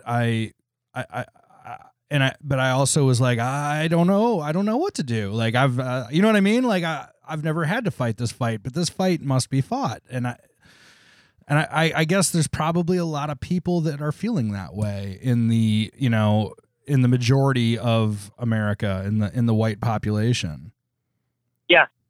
Yeah. I mean, the best thing you can do is just try to listen to the Black leadership of these protests, figure out what their needs are, what you can do. Sometimes just showing up and standing there is enough. There's no too few amount of what you can give to these protests. Like I said, even if you are more comfortable staying home, there are so many good organizations to donate to in Columbus right now. I have to give a shout out to the Columbus Freedom Fund. They are doing such important work right now. If you want to help directly in Columbus, that's the way to go. Find an organization like that. Just give what you can. I know that's tough for a lot of people right now. A lot of people are unemployed, are struggling. Like I said, just find a way to help if you can, whether it's showing up, staying home, whatever works for you. The Columbus Freedom Fund, they are they trying to help people that have been arrested by this? Is that the game? Yeah, that's their main focus right now. They work a lot with bail and sort of reforming the bail system. They also have larger goals of reforming the criminal justice system. But right now, what their efforts are really important for is focusing on people that are getting arrested at these protests, getting them out of jail as soon as they can. The bail system is so broken, and it traps so many people in jail. So if you want to directly help these people that are suffering from these protests, that's the way to do it. Because any donation will help get someone out of bail, get them back on the front lines, or at the very least get them back home. Yeah, absolutely. That's fantastic. And I know, you had mentioned them to me as a potential group that we would donate to for the Frowning Browning game show. And I hadn't really heard of them before that, but you'd worked with them with Stand Up for Choice also, right? Yeah, the last Stand Up for Choice we did, they were one of our beneficiaries. We sort of split our resources last time because there were a lot of different groups that needed help at that time. But they are a group that is always going to be appreciative of help, is always going to need help. Yeah. Look them up, try to learn about them. And like I said, even if that's not the group that you want to get to, there's so many other groups out there that are doing good work. It's just a matter of just getting online, asking the people that are involved in these things, that are involved in activism. They will point you in the right direction. It can be really hard to ask those questions sometimes without feeling like you're maybe intruding into areas that you don't necessarily belong. But so many people are going to be willing to help you and point you in the right direction. Don't be afraid to ask. All right. Well, that's great advice, man. I really appreciate it. And I know you're right in the thick of it right now, so I don't want to take too much of your time, but I appreciate the hell out of you talking to me. Thank you. Yeah, we'll see what happens the rest of the night. Like I said, as of right now, it is incredibly peaceful. My fear is that as soon as law enforcement starts to get back involved, we're going to see what we saw yesterday, which is an escalation of violence from the police. Yeah. I hope that doesn't happen, but I got the warning on my phone, the push notification on my phone from that there's the state of emergency, that curfew starts at 10. Yep. Yep. So I received that today. So I would imagine they're going to be enforcing that to some extent. That's just a tool that they're using so the cops can remove people from the streets as forcibly as they want. It's very calculated what they're doing. We saw it yesterday. I'm worried that a similar thing is going to happen today. The main difference right now is just there aren't police on the streets right now, so people are acting very peacefully. And I hope that it continues to go that way, but we'll see how the rest of the night turns out. Yeah. All right, man. We'll stay safe out there. Thank you very much. Thank you. Yeah, thanks for doing these interviews. Oh, no problem, man. Bye. All right, take care.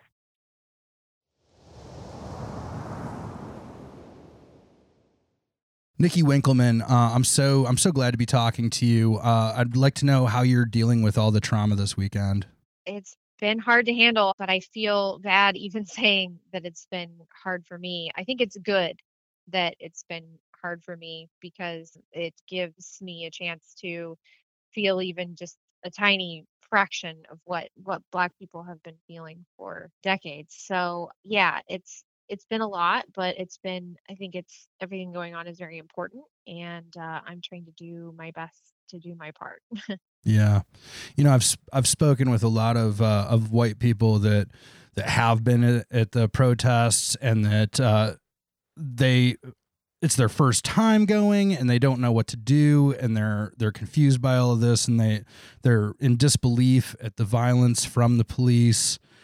And it's really, myself included, it's just an amazing opportunity to check your privilege as a white person in today's society, that we don't understand what it's like to be afraid of the cops in this way.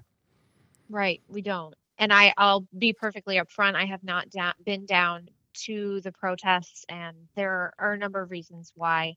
Mostly that I have a very young son at home, as a toddler, and I'm needed to take care of him. But I think I've been trying to do my best to stay informed and keep an eye on firsthand reports. Watch the videos, read the stories of the people that are down there. It's so easy to turn on the news and get caught up in whatever spin they're going to give it. And I really try to listen to the people that are down there, from protesters to medics to legal observers, and listen to their stories and try to get their side of it. And I think what everyone's doing down there is amazing and sounds really difficult. I know it's not possible for everyone for a number of reasons. Another reason I haven't gone down there is that I have mental illness, and it would be very difficult for me to be down there. And I think people do need to take care of themselves as well. Yeah. I encourage anyone who is struggling with being down there to make sure to take a break, take care of yourself, because you're needed for this fight, and you can't keep swimming if you drown. So.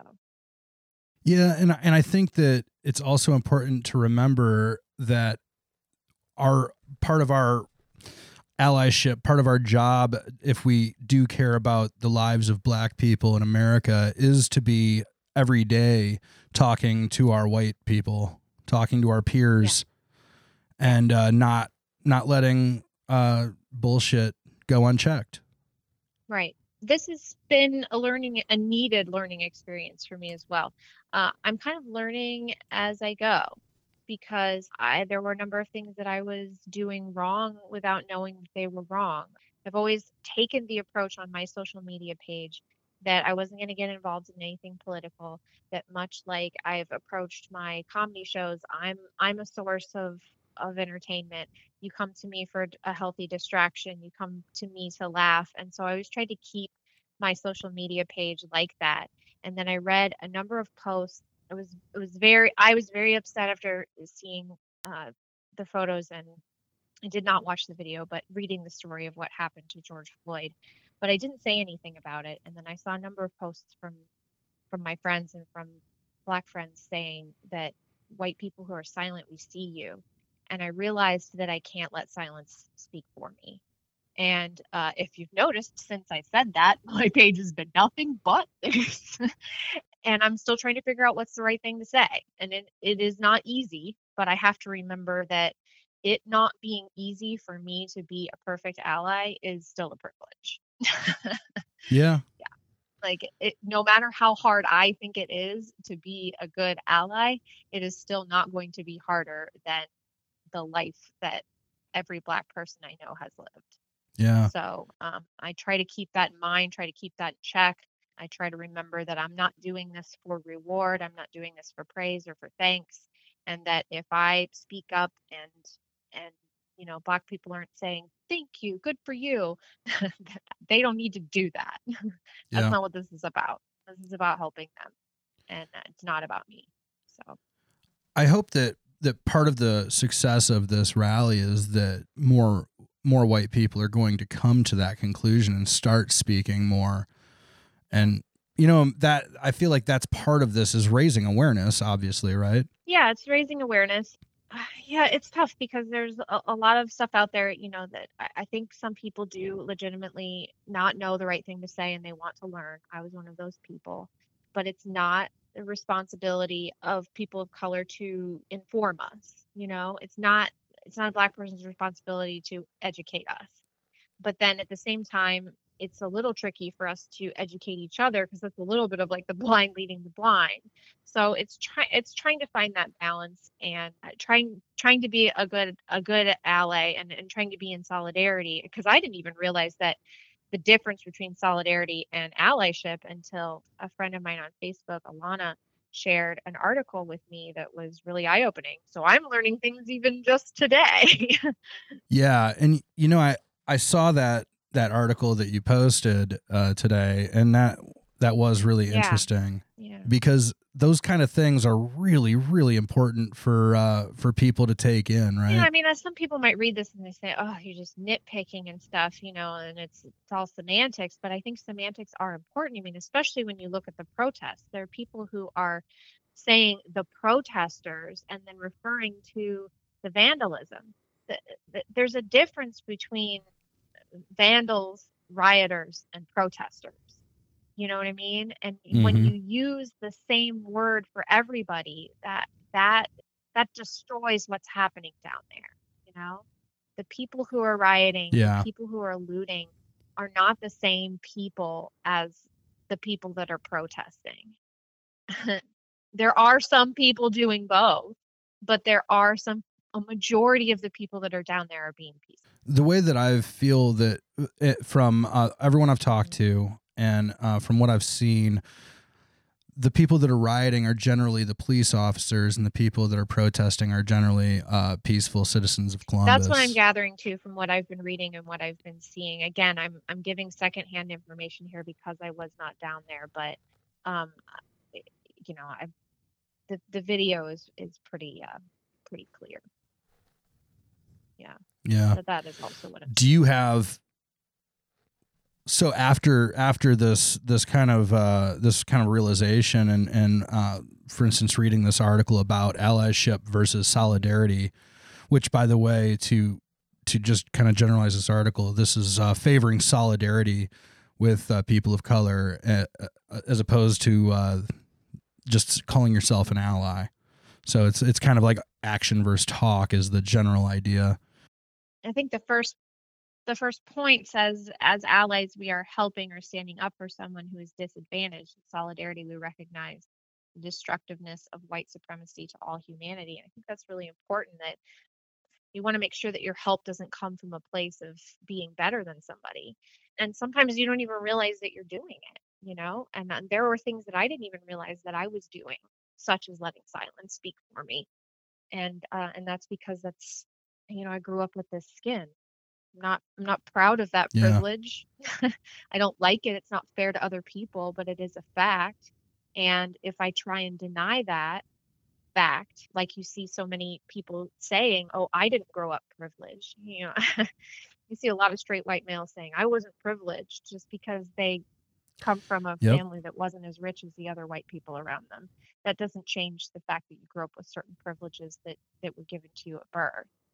And I think not acknowledging that is a problem. Yeah, I think I've definitely struggled with that because it's so hard to see other perspectives. You have to be really self-aware. Yeah. I guess I sit here and I'm this straight white, het guy, male at birth, and I have had none of those problems. But then I look at my life and I have depression, and I have, I grew up in poverty and without a father and all these things. And I'm like, oh, my life's been hard. Nobody understands me. And it takes a lot of self-awareness to say, hey, you can actually be helping people that are suffering a lot of those same things and then more. And it's the old saying that someone else's broken leg doesn't cure your sprained ankle. So just because somebody has it harder than you doesn't mean that you don't have it hard, but focusing on that right now is problematic. You know what I mean? So I have to limp through my sprained ankle in order to help somebody with a broken leg. Is kind of how I'm looking at it. That doesn't invalidate my own experience and the hardships that I've had, because I've certainly had hardships. My hardships are just different, and not necessarily one is better or worse, but this is a systematic problem that we're dealing with, globally, and it needs attention right now. So, I'll get an ice pack later. Yeah. You can triage that and keep marching, or I however you can want to put support it, right? this movement and still go to therapy for my own mental illness.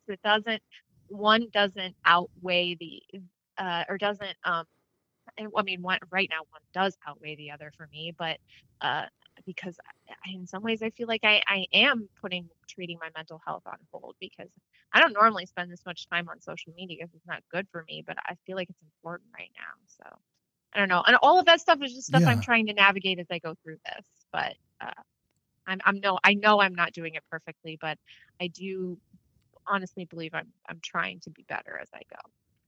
Well, after speaking with some of the comics today that I've been interviewing, that's one of the things that has come up is that how to do this right. Is there what exactly to do, and is feeling guilty about it helpful, or what kind of actions should be taken? Is it money? Is it throwing in some sort of physical way with labor or something like that? And I don't know if I know all the answers yet. Have you thought of different ways that you're considering acting in the future? Well, and another friend of mine who's been down there on the front lines, a Facebook friend of mine named Jordan, shared something that I then reshared on my page, saying that not everyone is made for the front line, and there are other ways to support. I'm just going to go ahead and read them because it's really great that she shared this. Donate to a bail fund, donate medical supplies, feed people, buy food and water, or make food and donate. Volunteer to food supply, continue to educate people around you. She said this is also emotional labor. Pick up people from the hot zone if they need it. Offer to watch little kids of parents and organizers. Parents who are organizers. Donate directly to the frontline people. I've done some of that. I'm not here to brag about my donations. I've been trying to make them as many of them anonymous as possible, because I want to remind myself this isn't about me. Write articles and blog posts, organize on your jobs. And again, at the end, she says, copy and paste and share if you want. And I think, sharing as much as possible is an easy thing to do. If you see something you agree with, you see something that's important, share it. And if somebody argues with you in the comments, I think that's what a lot of white people are afraid of. They're like, well, I don't want to say something because I don't want people to start arguing. And if that's the worst thing happening in your day, you've got to take a moment to realize that that's not a bad life you have. And that's what I remind myself, because I was like, I don't want people to argue. I'm like, well, people are going to argue, and I can use my voice to say what I think is right and potentially change somebody's mind. Not that there aren't times when I'm like, well, this person's hopeless, and so I'm just going to, not engage here. But there have even been a few people that I've engaged with in the last couple of days that I think might be seeing things differently now, and people who have engaged with me that have caused me to see things differently now. So it may, I think when you avoid the argument, you also remove yourself from the ability to have those growths, right? You're taking that away from others because I don't know, nobody's going to change their mind because of one argument on Facebook, right? And that's kind of the joke. But these experiences, these interactions do add up sometimes, and people do in the end come away with a different perspective after a number of them. And I'm not saying everyone, God knows that's not true. Yeah. But I think it is important to speak about these things. And I think that the scary thing is that we end up like, blocking people because it's too depressing or it's too dark to have these negative people in your social media life, right? And certainly in your real life. So we just kind of block them out. But I guess at that point we are also removing them from our circle of influence, from our reach. Yeah, and then you're just shouting into an echo chamber. I know a lot of people make their posts public so that anybody can see them, but you're not ending up in somebody's feed unless you're quote unquote friends with them. So I try my best to allow those people to be within my reach. If they become problematic or attacking or threatening within my comments, then I do remove them because it's tough. It's a tough. Yeah. No, absolutely. Just like all of the rest of this, there's no easy solution to it. Yeah, it definitely takes talking and reasoning with people, and people that I feel like other white people that we might work with that have these kind of sheltered viewpoints where they don't understand the situation. A lot of those people are going to listen to you before they listen to a person of color for whatever reason. Yeah, and that is sad, and that is where I sometimes struggle, because I struggle with when is the right time for me to speak up, because I don't want to speak for anyone. I don't want to make this about me. In some ways, I think to myself, this isn't my fight. But then I think if I say that, then I'm not part of it, and I need to be part of it because that's what's right. So it's a tricky balance, finding when to speak up. And I think again that article and some of the things that my friends have said are helpful in that way, and in that not to speak over your Black friends, but to amplify them. Know when it's important to speak up, but also know when to kind of let somebody else speak. But I think we also have to call out our white friends on their bullshit. Yeah, absolutely. Yeah, and that's been something that it's weird because it's like the only thing that is for me is uncomfortable. It's not painful to speak out when I'm at work and somebody says something blatantly racist or harmful. It's just easier for me to just ignore it, right? Because it doesn't actually hurt me, right?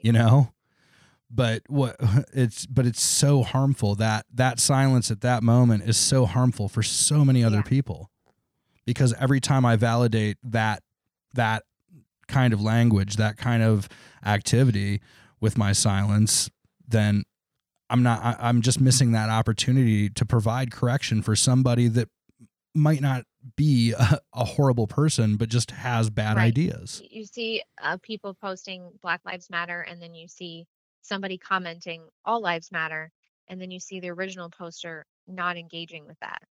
And while I do understand not wanting to engage with that, because like honestly, if you don't know by now that that's a stupid thing to say, I got almost nothing for you. But at the same time, then your Black friends see you posting All Lives Matter, but then ignoring the fact that somebody says All Lives Matter. So it feels almost like it negates your original statement to them. Again, I don't want to speak for them, but it was in another article that I was reading about that exact situation, where a Black person posted something, a white friend shared it, and then didn't stand up when another white person argued about it. And it's not the responsibility of the Black people to step in and say, hey, white person, on another white person's post, you know? Yeah. It's our responsibility to call out our friends. Yeah, absolutely. Yeah, I mean, we haven't had to deal with nearly as much bullshit as any of our friends of color have, and it's kind of, I've taken the attitude in recent years that it's basically my obligation, after being given all of this privilege at no cost to myself, that I owe it to the rest of the world that doesn't have this privilege to use that for good in some way, which sounds like high and mighty and like you know. Yeah. Again, that's where it becomes tricky, But because you're like, I want to do good with this, but then do I seem high and mighty? It is really hard. I've tried to accept I'm not going to do this perfectly. I'm going to continue to learn. When people give me feedback, I'm going to try and listen to it with an open mind and with empathy.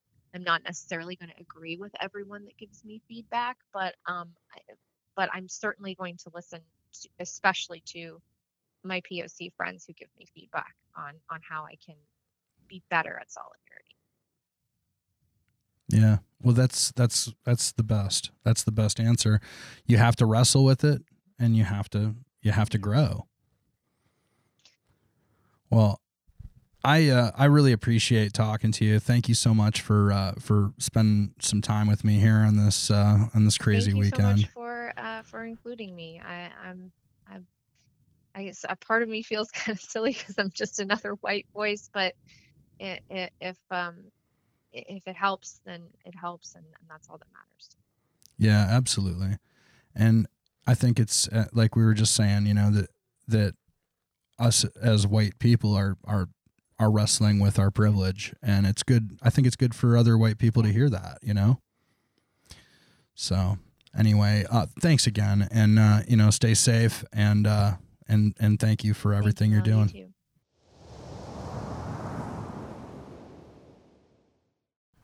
Bianca Moore, thank you so much for talking to me. I understand you just got home from the protests.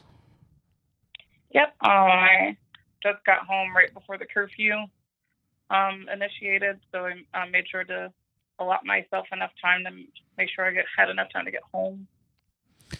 And you've been at it all day then, and have you? I'm guessing maybe all weekend. Not necessarily all weekend. The protest started on Thursday, and then went through today, and I wouldn't be surprised if they continue to go on. I didn't go on Thursday or Friday simply because coronavirus is still a thing that's happening, and I have one lung, so I knew that I would be vulnerable going out there. However, after watching like the Facebook Live throughout Thursday and Friday, like monitoring like where everybody is, trying to help people arrange rides, to like trying to kind of feeling helpless at home, I kind of felt like I had no choice but to then go out. So on Saturday, I ran supplies to a supply drop, and then walked around for a bit with supplies, and then people donated so I can, in order for me to get more supplies. So I've just kind of been through Saturday afternoon through about, and like a few minutes ago, I've been just getting items to the supply drop. So you've been really doing some of the behind the scenes work of transporting supplies, that kind of thing. Have you had time to go out and take part in some of the calls and the chants, things like that? Yeah, I've done definitely more of running materials, but I've also been on the front line. But I just happened to avoid when they were, tear gassing people. Yeah. So I did manage to avoid that. Well, that sounds really like a really huge blessing. I had no idea you only had one lung. That's fucking insane. So you've got COVID and all this tear gas and mace and shit. Yeah, I've really been trying to avoid getting tear gassed, because again, I have one lung, so that would cause a whole lot of coughing that my respiratory system would not be a fan of. Holy moly. Wow.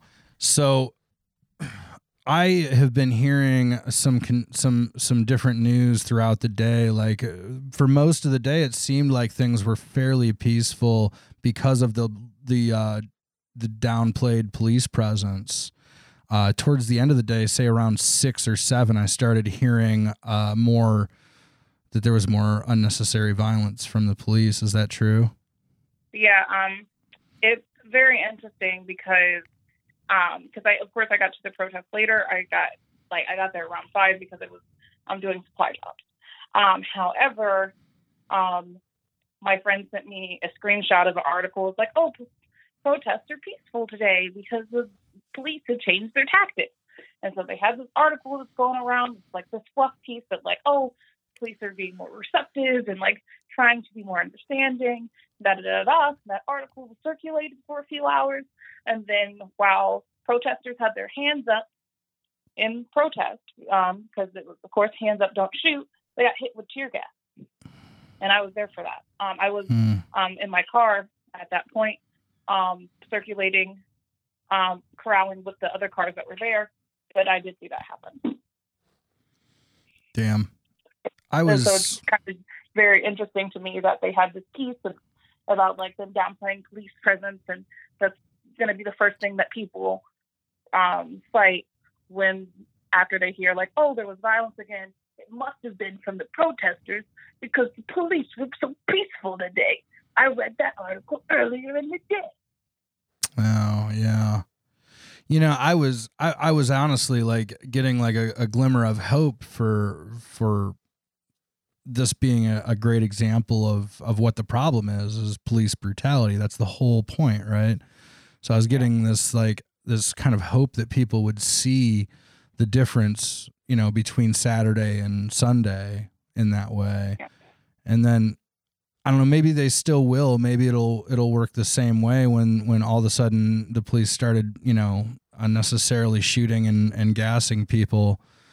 Then things might have, you know, got crazier. But I don't know, the entire time it seems like all I've been hearing is that despite all of the tear gas and the wooden bullets, that people have been fairly peaceful in spite of it. Yeah, every single, like, I watched it happen on Facebook Live on Thursday. I watched it happen on Facebook Live on Friday. I watched it happen on Saturday. The protests were peaceful until police incited violence. I watched my friend get dragged on Facebook Live and sprayed her face for literally no reason. What they're citing is that they're throwing things at cops, and they're claiming that, oh, they're throwing glass and rocks. At most, people are throwing water bottles, which people have opinions on whether that's okay. But at the end of the day, it's a water bottle, and they're in most cases not directly hitting the police. And those people that are throwing those water bottles are at least 20 to 30 feet back. So yeah, it sure as shit isn't a fucking wooden bullet. Yeah, it's definitely not the same energy as a wooden bullet. So it's just very weak justification of that. And then people twisting like, oh, they're throwing rocks, and no one was throwing rocks at the police before. Like, no one was doing that, but the police incited violence. And if you check with other people who are protesting in other cities, it's the same story, that police, the protests were peaceful until the police instigated violence. Yeah. And that's what those bullshit fucking emergency like Columbus is a state of emergency. Those things are bullshit, and they're just using it as an excuse to try to get better crowd control of a crowd that is peacefully protesting. Yeah, it seemed today that everything was very under control, you know. So, what the hell? And you gotta watch there's people that are like, oh, I watched the 10 TV live, and it looked like if you're watching the Facebook Live feed of a major news network in your city, it's 9 times out of 10, it's going to be bullshit. We are certainly going to show one part of the story distinctly on Thursday when 10 TV was airing. They did not shoot tear gas again until 10 TV left. Wow. There was also some discussion of the live feed from Broad and High that 10 TV had, that it cut out when the police started shooting tear gas immediately. Yeah, all I know is the protesters got there, then violence was incited by the police, and police started gassing. Then 10 TV got there. They did not gas during the duration of 10 TV's presence there. 10 TV packed up, and then they started gassing again. Like it was scheduled. Wow. Yeah, it was ridiculous. And I was literally in my room, watching as many live feeds as I could. I was on my phone, I was on my iPad, switching through live feeds, trying to get all the different angles, trying to help people meet people, and to the best of my abilities, with limited success. But I was also just trying to make sure if people needed ways home, people were hitting me up and was like, if you know anyone who needs a way home, let me know. So I was commenting on feeds do you have a way home? Are you safe? Things like that. Yeah. Then I did that for Thursday and Friday. And then I was just I was still debating on Saturday morning whether I was going to go out. And then I kind of just said, fuck it, and went out anyway, despite of course, me being concerned about catching COVID. But I had my mask, I had hand sanitizer on me, and I'm going to isolate for 2 weeks because I want to just make sure that I'm safe and not, if I did contract it, that I'm not spreading it. Yeah. So I've talked to, I've got maybe counting here, somewhere around 9 people I've talked to already. And you will have been the second person of color that I've spoke with today. And I feel pretty fucking weird about that. Given the racial dimension of all of this, obviously. How have you how have you been how have you been seeing white people, white friends of yours dealing with this? Are they out there front lines? Are you seeing people hanging back, not sure of themselves or not sure of what their level of involvement should be? Is there any weirdness like that? Well, the benefit of being as loud as I am on my Facebook is that people who are kind of unsure about these issues usually leave before these types of things happen. But I did have a few stragglers on my Facebook, so to speak. Most of my friends that are allies are pretty awesome. They're either on the front lines or they're actively donating or actively providing supplies and services, or actively making sure that their comment sections don't have bigotry in them, which I think is a lot of what a lot of allies forget to do. It's if they share a post, it's oh, Black Lives Matter, and then one of their racist cousins is in the comments, and I was and they don't say anything about it. It's hey, this is kind of part of the deal too. You kind of have to be you have to have this position all the time. You can't. It's kind of saying I am against racism until it makes my family dynamic uncomfortable, which is not really being an ally. But saying that was a long way of saying most of my friends have been really awesome. They're either shown up from the front lines or shown up at supply drops, trying to volunteer best way they can, donating. My Venmo and my Cash App lit up after I told people that I was accepting donations, or not even that I was accepting donations. I just told people that I was running to get supplies, and then people just donated. But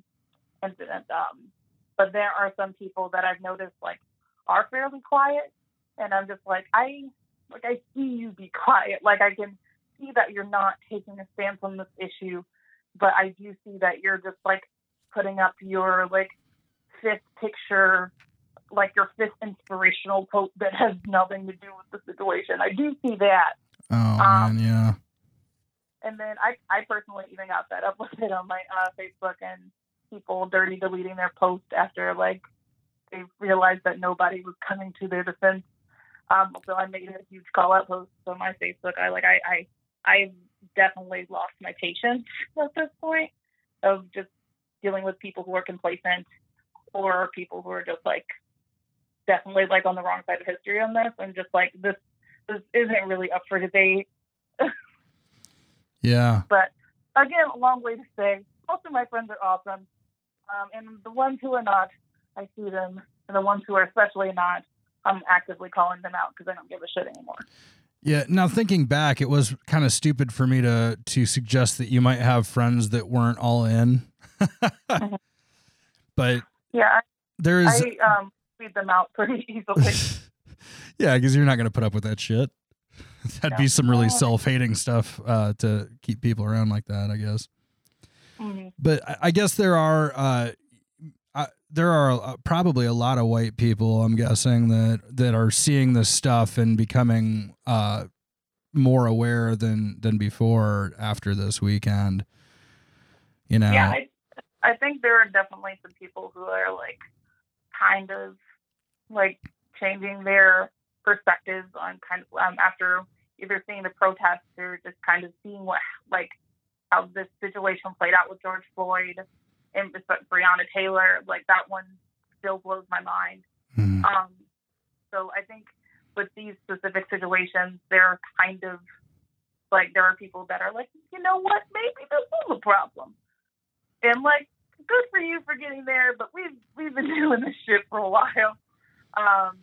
So kind of need to make up for lost time. Yeah. And kind of like in my opinion, it's just like thanks for coming to play, but like the war already started. So are you feeling welcome now? Are you feeling like more support from white people in society than before, or is there any shift that you're sensing? I mean, I guess so. I mean, like I said, I do appreciate my allies that are there. I feel like there are a lot that are more active, but I'm usually not one to like keep a tab on that. Like I'm just like, yeah, like thanks for reaching out. Thank you for being more active. But I kind of basically my biggest concern in Black Lives Matter isn't how white people are or how white people are participating. Like I'm really not one to like say like, hey, you're being a good ally. Like not one to like choose you for doing something you should be doing. Like huge, like because there's definitely. I guess that's not what I was getting at, but there are a lot of people who like are definitely performative allies. Like, hey, look, I helped a black person once. I'm like, cool. Yeah. Good for you and that singular black person, but what are you gonna do now? They were like, but I did that. Like, I did that once. So, like, I'm with you. And like, no, like, allyship is something you constantly have to be doing. Like, allyship, and you don't have to expect to be celebrated just for being an ally. Like, you don't get good boy points for just showing up. Like, but for me, like, I do sit in a position of privilege, like because like there in some cases because like I am like a cis woman, I'm never going to go through the issues that a trans woman goes through. But I advocate for trans people all the time, but I'm not advocating with the intent of a trans person to give me the okay, like, hey, you're one of the good cis people. Like I'm not going with that intention, and white people shouldn't go with that intention to be one of the good ones. Yeah. Yeah, I mean, what if there's let's say there's some white folks listening that aren't sure, like what would you say is a step in the right direction to them? For them to educate themselves. I'm kind of just getting to the point where because I used to be one when I would get in all these Facebook arguments, I would just start sharing articles that these people are never going to read. But I'm like, but I shared in my article and you should be reading this because I am trying to say, like, I'm not yelling at you. I'm just kind of just saying, like, maybe you should educate yourself.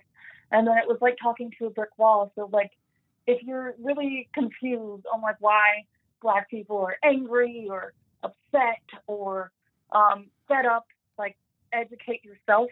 I actually will never forget a conversation that I had with someone while I was totally fucked up. It was this guy who I don't remember his name, but he was this white guy that came up to me after like my friend had faced like this huge racial injustice that I'm not going to get into because I don't want to think about it.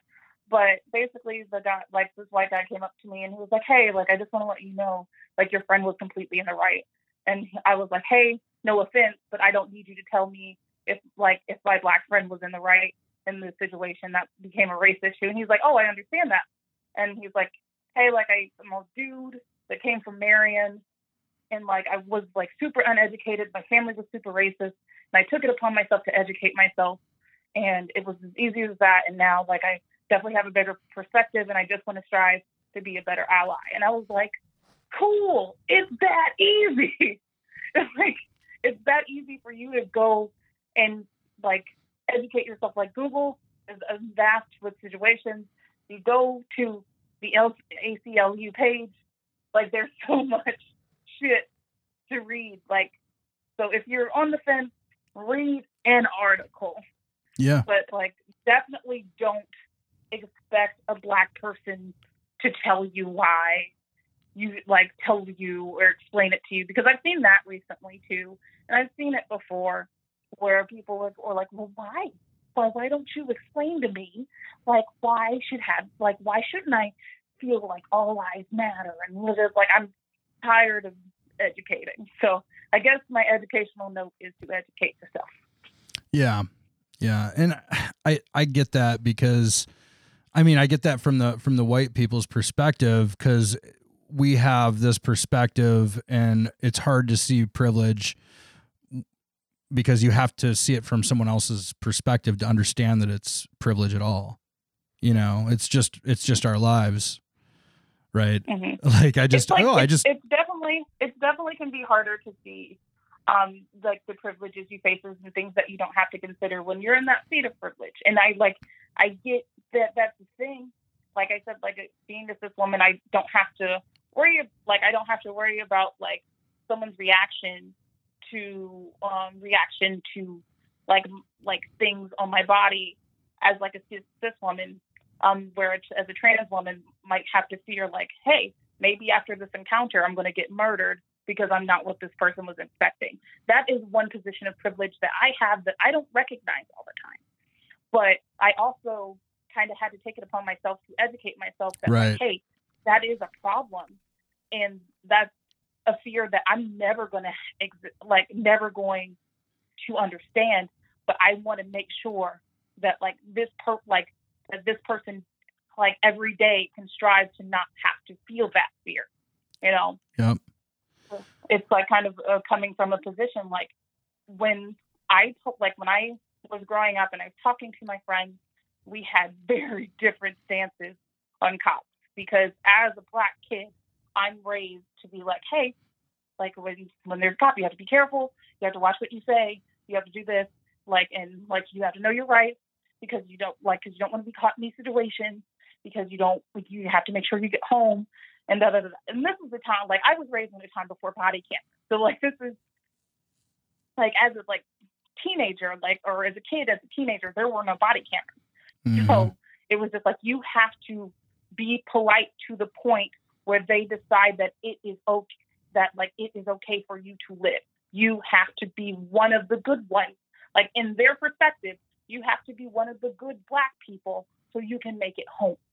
And, like, it's shown, like, even, and sometimes that doesn't even work, but you have to do your best. But, like, with my white friends that are growing up, it's like, oh, the police are your friend. If you are in trouble, find a police officer and he'll help you. That is not how I was raised. Yeah.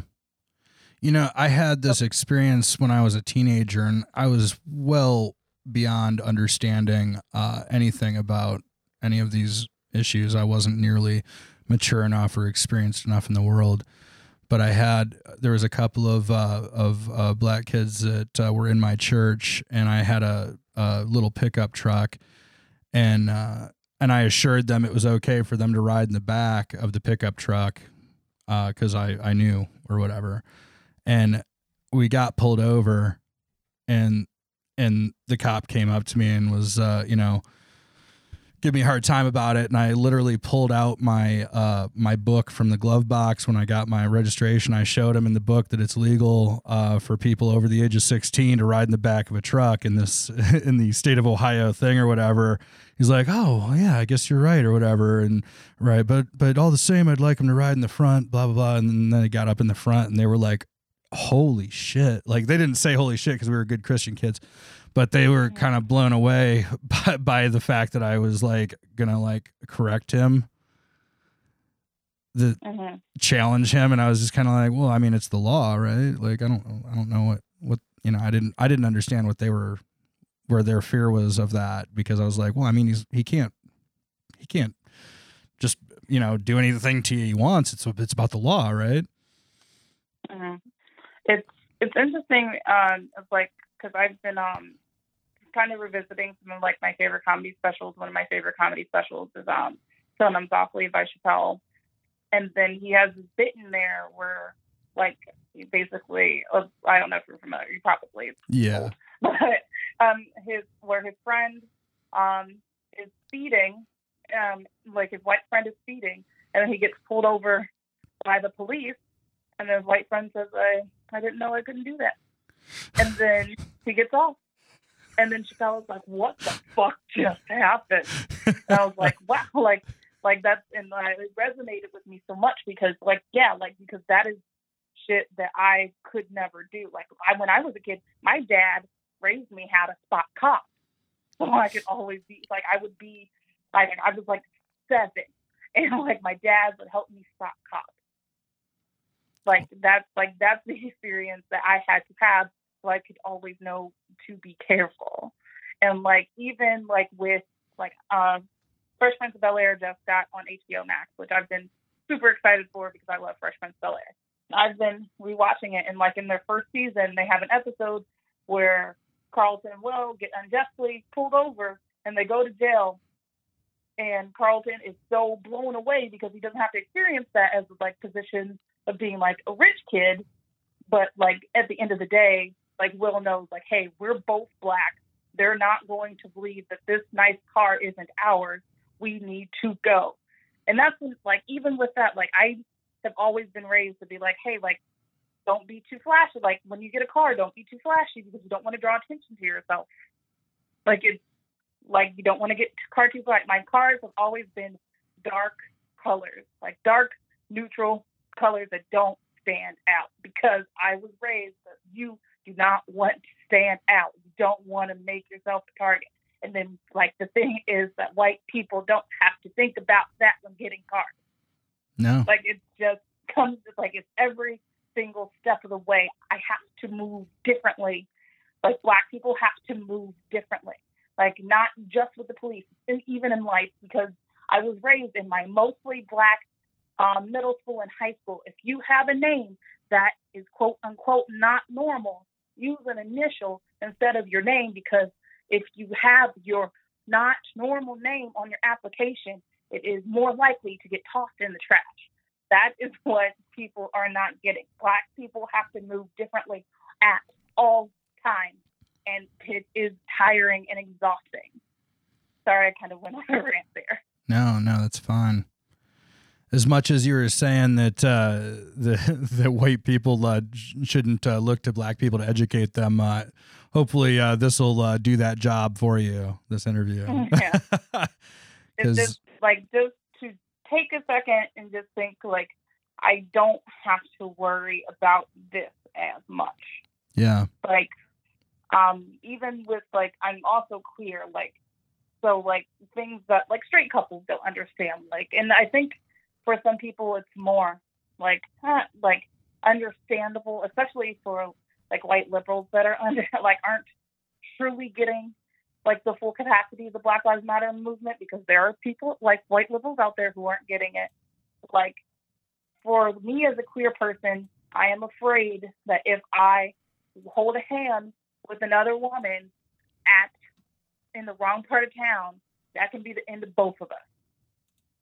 Like, that's the same way as, like, if a black man looks suspicious, like, or looks suspicious in a park, that a white woman can call the police and specifically say that an African-American man is on, like, threatening her because she knows that could be the end of his life.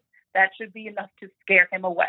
It's just baffling. Like you said, like, this whole last month has just been baffling. And like if people truly don't get it after this last month, I don't know what else to tell them.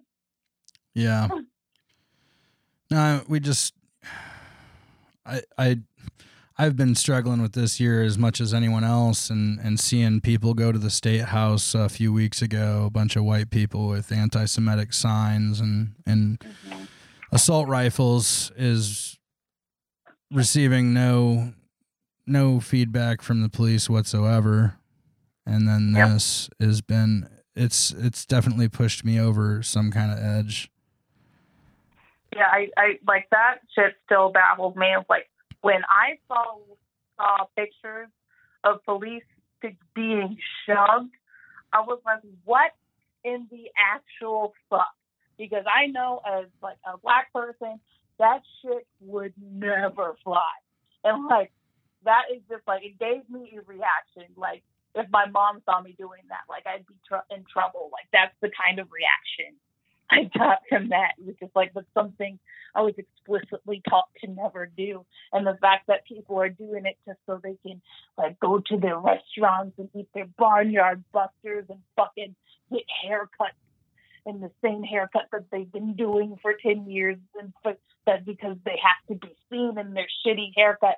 And it's just the fact that they could protest with bazookas and AKs, like, at the State House, breaking into the State House, and with no opposition. It just baffles me. It's flabbergasting. Like, there's nothing you can say to make it make sense. Yeah, it truly doesn't make sense. And then those same people who were, like, so anti-social distancing and with the protesters and, like, with like, Operation Gridlock, where in Michigan they literally tried to fucking stop emergency vehicles from getting to the hospital. They have either been completely quiet. Like, I've seen that where they're like, oh, hoorah, rah, protest, well, like, protest. We being stuck at home is oppression. And then when, like, these Black Lives Matter protests happen, they're like, you can hear it pin drop. Or they're just like, look, the property. Look, the property is like, shut the fuck up. If you, like, they're like, well, I saw what happened, and it is a shame, but, you know, that broken glass. I'm like, fuck you. Like, this was just your like, the riots are like, your excuse to be like, oh, now I can be against this issue because something bad happened to buildings. Fuck you. Like, I'm just so sick of it. Yeah, it is really a strange. I think one of the things that also is incredibly strange to me is just that the police brutality that I've seen and that everyone's seen this weekend is exactly what the fuck this protest is about in the first place. Like, what the hell? They're proving the point of the protesters at the same time that the protesters are protesting this shit. Yeah, and they have covered up badge numbers and body cams, and it's just even more unsettling. I saw someone in, like, someone's comments where they were like, well, my husband is an officer, and he was so broken up about George Floyd, but the people that are covering their badge numbers, they were covering their badge numbers because they don't want their families to get threatened. And bullshit. And I'm like, that's bullshit, because what, how does that explain the camera? Well, I don't really have an explanation for that. Of course you fucking don't. Of course you fucking don't.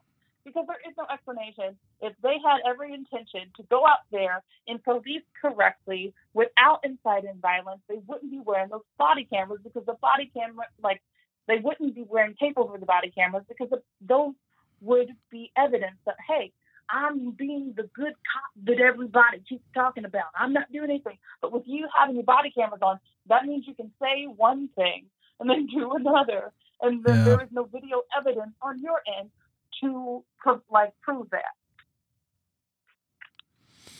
Yeah, it seems to be a pretty self-explanatory situation to me as to why a cop would not want to have his badge number and his body camera functioning. There can only really be one fucking answer to that question, right? Yeah, it's like there's something going wrong. And the thing is, like, body cameras, I remember when body cameras really became a thing. It was had to be after Mike Brown, or maybe it was somewhere between Mike Brown and Eric Garner, which of course that I can use them as milestones is fucking ridiculous, but that's a whole nother thing. But when body cameras became a thing, like, oh, like this is good. Like, we're going to have the body cameras, and then we're going to see when things happen. And then, like, people kept on getting murdered, and they're like, oh well, like, no. Like, you kept, like, they toted around those body cameras. It was every other fucking article I could see on Facebook, like, oh, cops are going to get body cameras, so police brutality is going to stop. It's like, no. They're going to inconveniently get shut off, or, like, that, because that shit happens all the time. Or it's going to be presented to a jury, and they're still going to get off anyway. Like, I will never, like, forget, like, seeing the Philando Castile situation play out, where he got gunned down, not being violent, not being resistant, not doing anything, going to get his ID as requested by the officer. Philando let him know. He's like, hey, I do have a concealed carry. Like, I have my license for it. Went to reach to get the ID that was requested of him, and got gunned down in his car on Facebook Live, and that officer still got the fuck off.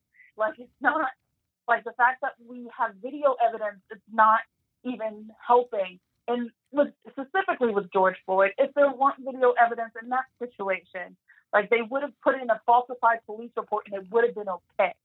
So how many times has that happened? And that's the problem. How much do you think the protests had to do with the charges being filed and the arrest of Derek Chauvin, I believe his name is? Yeah, 100%, because they probably were trying to figure out how to spin that shit. Like, and like, it wouldn't have happened without that video. Because they would have 100% just put in that falsified police report, and it would have been like, oh, okay, well that's that. But like, with that video, they're like, hey, this is wrong, and they're like, oh, well, maybe not. And then the protest happens, like, oh, maybe we should look into this. But also being a part of, like, the Black community and Black Lives Matter movement for so long, like, it's just kind of like, this part kind of feels like theater, where they're like, oh, like, he has charges. I'm like, I won't believe anything, and like, unless he gets an indictment, and I won't believe anything until he at least gets second-degree murder. But one thing I would not be surprised that happens is if he got off, because now they're saying, oh, George Floyd had a pre-existing condition. So, and that's what ultimately caused his death, not the knee being on his neck for 7 minutes. It's the pre-existing condition. So it's just kind of just becoming numb to a system that has failed you and people that look like you over and over and over again. Oh, man. That would be really shocking if that was the reason, right? I mean, how could you possibly say, I mean, I don't care what disease you have. If you have that disease and somebody like chokes you out for 9 minutes, how can that be good? Like, how can that not be the mitigating factor? Like, if you would have gone, like, if you wouldn't have had the disease, you could have gone 10 minutes being choked out like that. Yeah, so like, it's 100% bullshit. It's just trying to just poke holes. Like, oh, this happened. Like he had this, like, I think that they said it was a heart condition, I was like, maybe that wouldn't have came into play if there wasn't a knee on his neck every fucking, for 7 fucking minutes. And it was just, I watched the video once.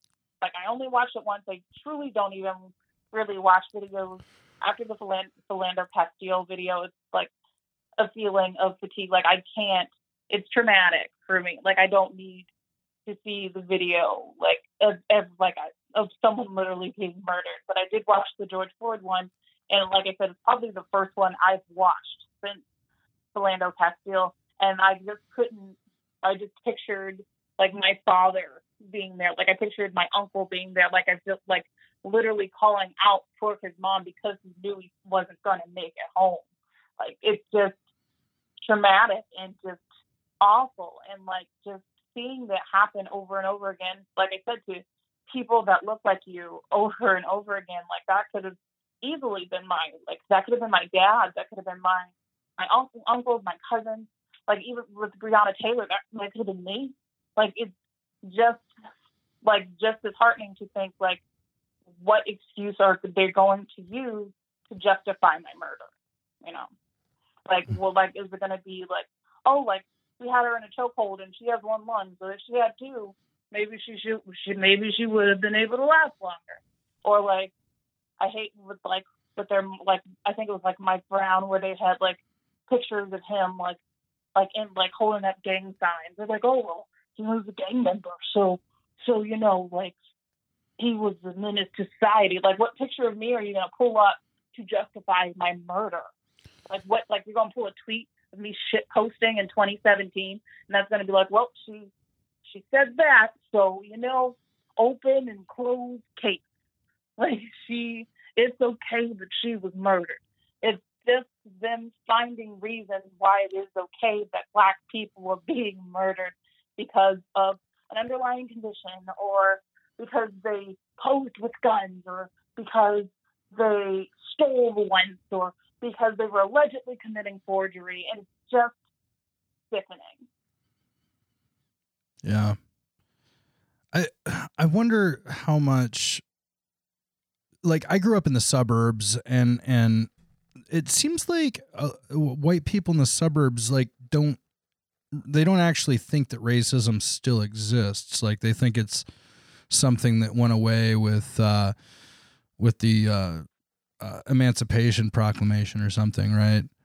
Or They're definitely, and I've noticed that especially when I was in church camp, involved with the church, I went to youth group every week. I think I was one of 3 Black people in that entire youth group throughout everyone. And it was just kind of just kind of little microaggressions and things like that. And, that's racism. That's so 1890. Am I right? And I definitely heard slavery was a really long time ago. But also what I've seen from definitely white suburbanites throughout, specifically this George Floyd, George Floyd protest, is that Martin Luther King was always a proponent of peace, and that's what should be doing. You are just honoring Martin Luther King's memory by rioting and protesting, and that's what the problem is today. Because racism was solved until you brought it back when you broke glass, and you're making it all about race and da-da-da-da-da. And I don't think that the white people posting MLK did sit-ins and then he changed the world with peace, not remembering that he was assassinated. I don't get it. Yeah, and he also was leading protests a lot. Yeah. And he was dealing with oppression in those protests a lot. Yeah, it was just and what has baffled me on Twitter, which almost made me delete Twitter, is that his Martin I believe III and Bernice King, who are Dr. Martin Luther King Jr.'s actual children are posting about these riots and like protests and everything, and then there are white people in the mentions that are like, well, actually, your dad. And I honestly could not fathom what it would be like to get on Beyonce's internet and tell someone about their father. I truly don't understand. Yeah, that's shocking ignorance. It's just to the point where I have to laugh, because if I don't, I'm just gonna scream and cry, because it's just completely jarring. I just could not even begin to imagine for someone to tell me about my father and what he meant from someone who maybe read about him for a chapter in a textbook. It's just so insane. But I've seen so many, like, it's not even just like people, like, it's like I've seen the posts from people on all like sides of the aisle. So I'm just like, are you kidding me? It's just, I think I just keep on repeating that. Like, it's just ridiculous. It is, and it's something, again, that I don't have to deal with. Mm-hmm. Nobody's out here trying to tell me about my own history or how to feel about oppression or any of this shit, you know? Mm-hmm. And I think that this, I've seen a lot of people seem to be beginning to understand the level of violence that is being aimed against people with brown skin now. So yeah. I hope that these protests are successful in making people wake the fuck up. And take but like note. It's not even at the end of the day, even though like there are like white people that like kind of like have to like wake up and like smell the oppression, but it also comes like, especially when it comes to specifically Black Lives Matter movement, like it can also be non-black people of color who are not understanding the message, or even like queer people who are just like, hey, like I saw this post from a queer performer. They're like, hey, like Black people just know that, remember that we stood for you, and like when it's time to stand for us. And I'm like, actually, 100% full offense, fuck you, because that shouldn't be conditional. Yeah, that's like, a weird comment for sure. Yeah, it's like the weirdest flex of all time. But I've seen it from like a couple of queer people. Luckily, not queer people on my friends list. It's usually on someone else's friends list, and then my friend called them out, and I'm like, oh, this person actually does suck. But and then like there are also queer people who are just like, I don't understand the violence and things like that. And I'm just like, did y'all forget that Stonewall literally was a riot and that the first brick was thrown by Black trans women? Fuck off. Yeah. So it's at the end of the day, everyone could be more educated, but it's not my job to do it. I just like to yell on the internet sometimes, and just I like to yell on the internet sometimes about things and problems I'm facing, and if people want to oppose those problems I'm facing, and I don't feel like taking the time to be polite and talk to them, I'll just yell at them and just tell them, like, you can keep arguing with me, or you can donate, but either way, you can get the fuck out of my face. Yeah. And being in quarantine for the last 78 days has also made me more on edge, and I truly don't care about those feelings I hurt. Yeah, and this was probably the first time that a lot of people have been out and seen other people in public too, which is a weird dynamic. Definitely was my first time. I was faithfully in quarantine for 76 days, I think. I only know the exact days because the stay-at-home order started on my birthday. So. Oh wow! Okay, how convenient. Happy birthday to me! I spent it at home, getting drunk on Facebook Live and making peanut noodles. Well, I've let this we were having such a good conversation. I just kept the tape rolling, but I don't want to take too much more of your time tonight. I know you've had a long day running supplies and dealing with the man. So Yeah. I really appreciate you talking to me, though. Of course, I'm probably gonna treat myself to a Sprite and just eat. That's the thing I yelled at myself for not doing yesterday, and proceeded to do the same thing today. Was not properly eat throughout the day, but I'm gonna drink the Sprite and watch Game Grumps and eat. There's support from home because I'm definitely gonna isolate for the next 2 weeks. All righty. Well, be safe. And thank you so much. Thanks for talking to me, Bill. All right. You have a good night. You too. Thanks for letting me rant. I know sometimes I can be a bit unstructured. Oh, no, you're great. All right. Have a good one. Yeah. Bye. Oh, man. That was a lot of information, a lot of processing. I hope you guys got something out of it. I know I did. Having those conversations was huge for me. I know that was a lot of content in one episode, so I was thinking about how to divide it up, and I decided that what I really want to do is have a very long conversation with Samantha Sizemore.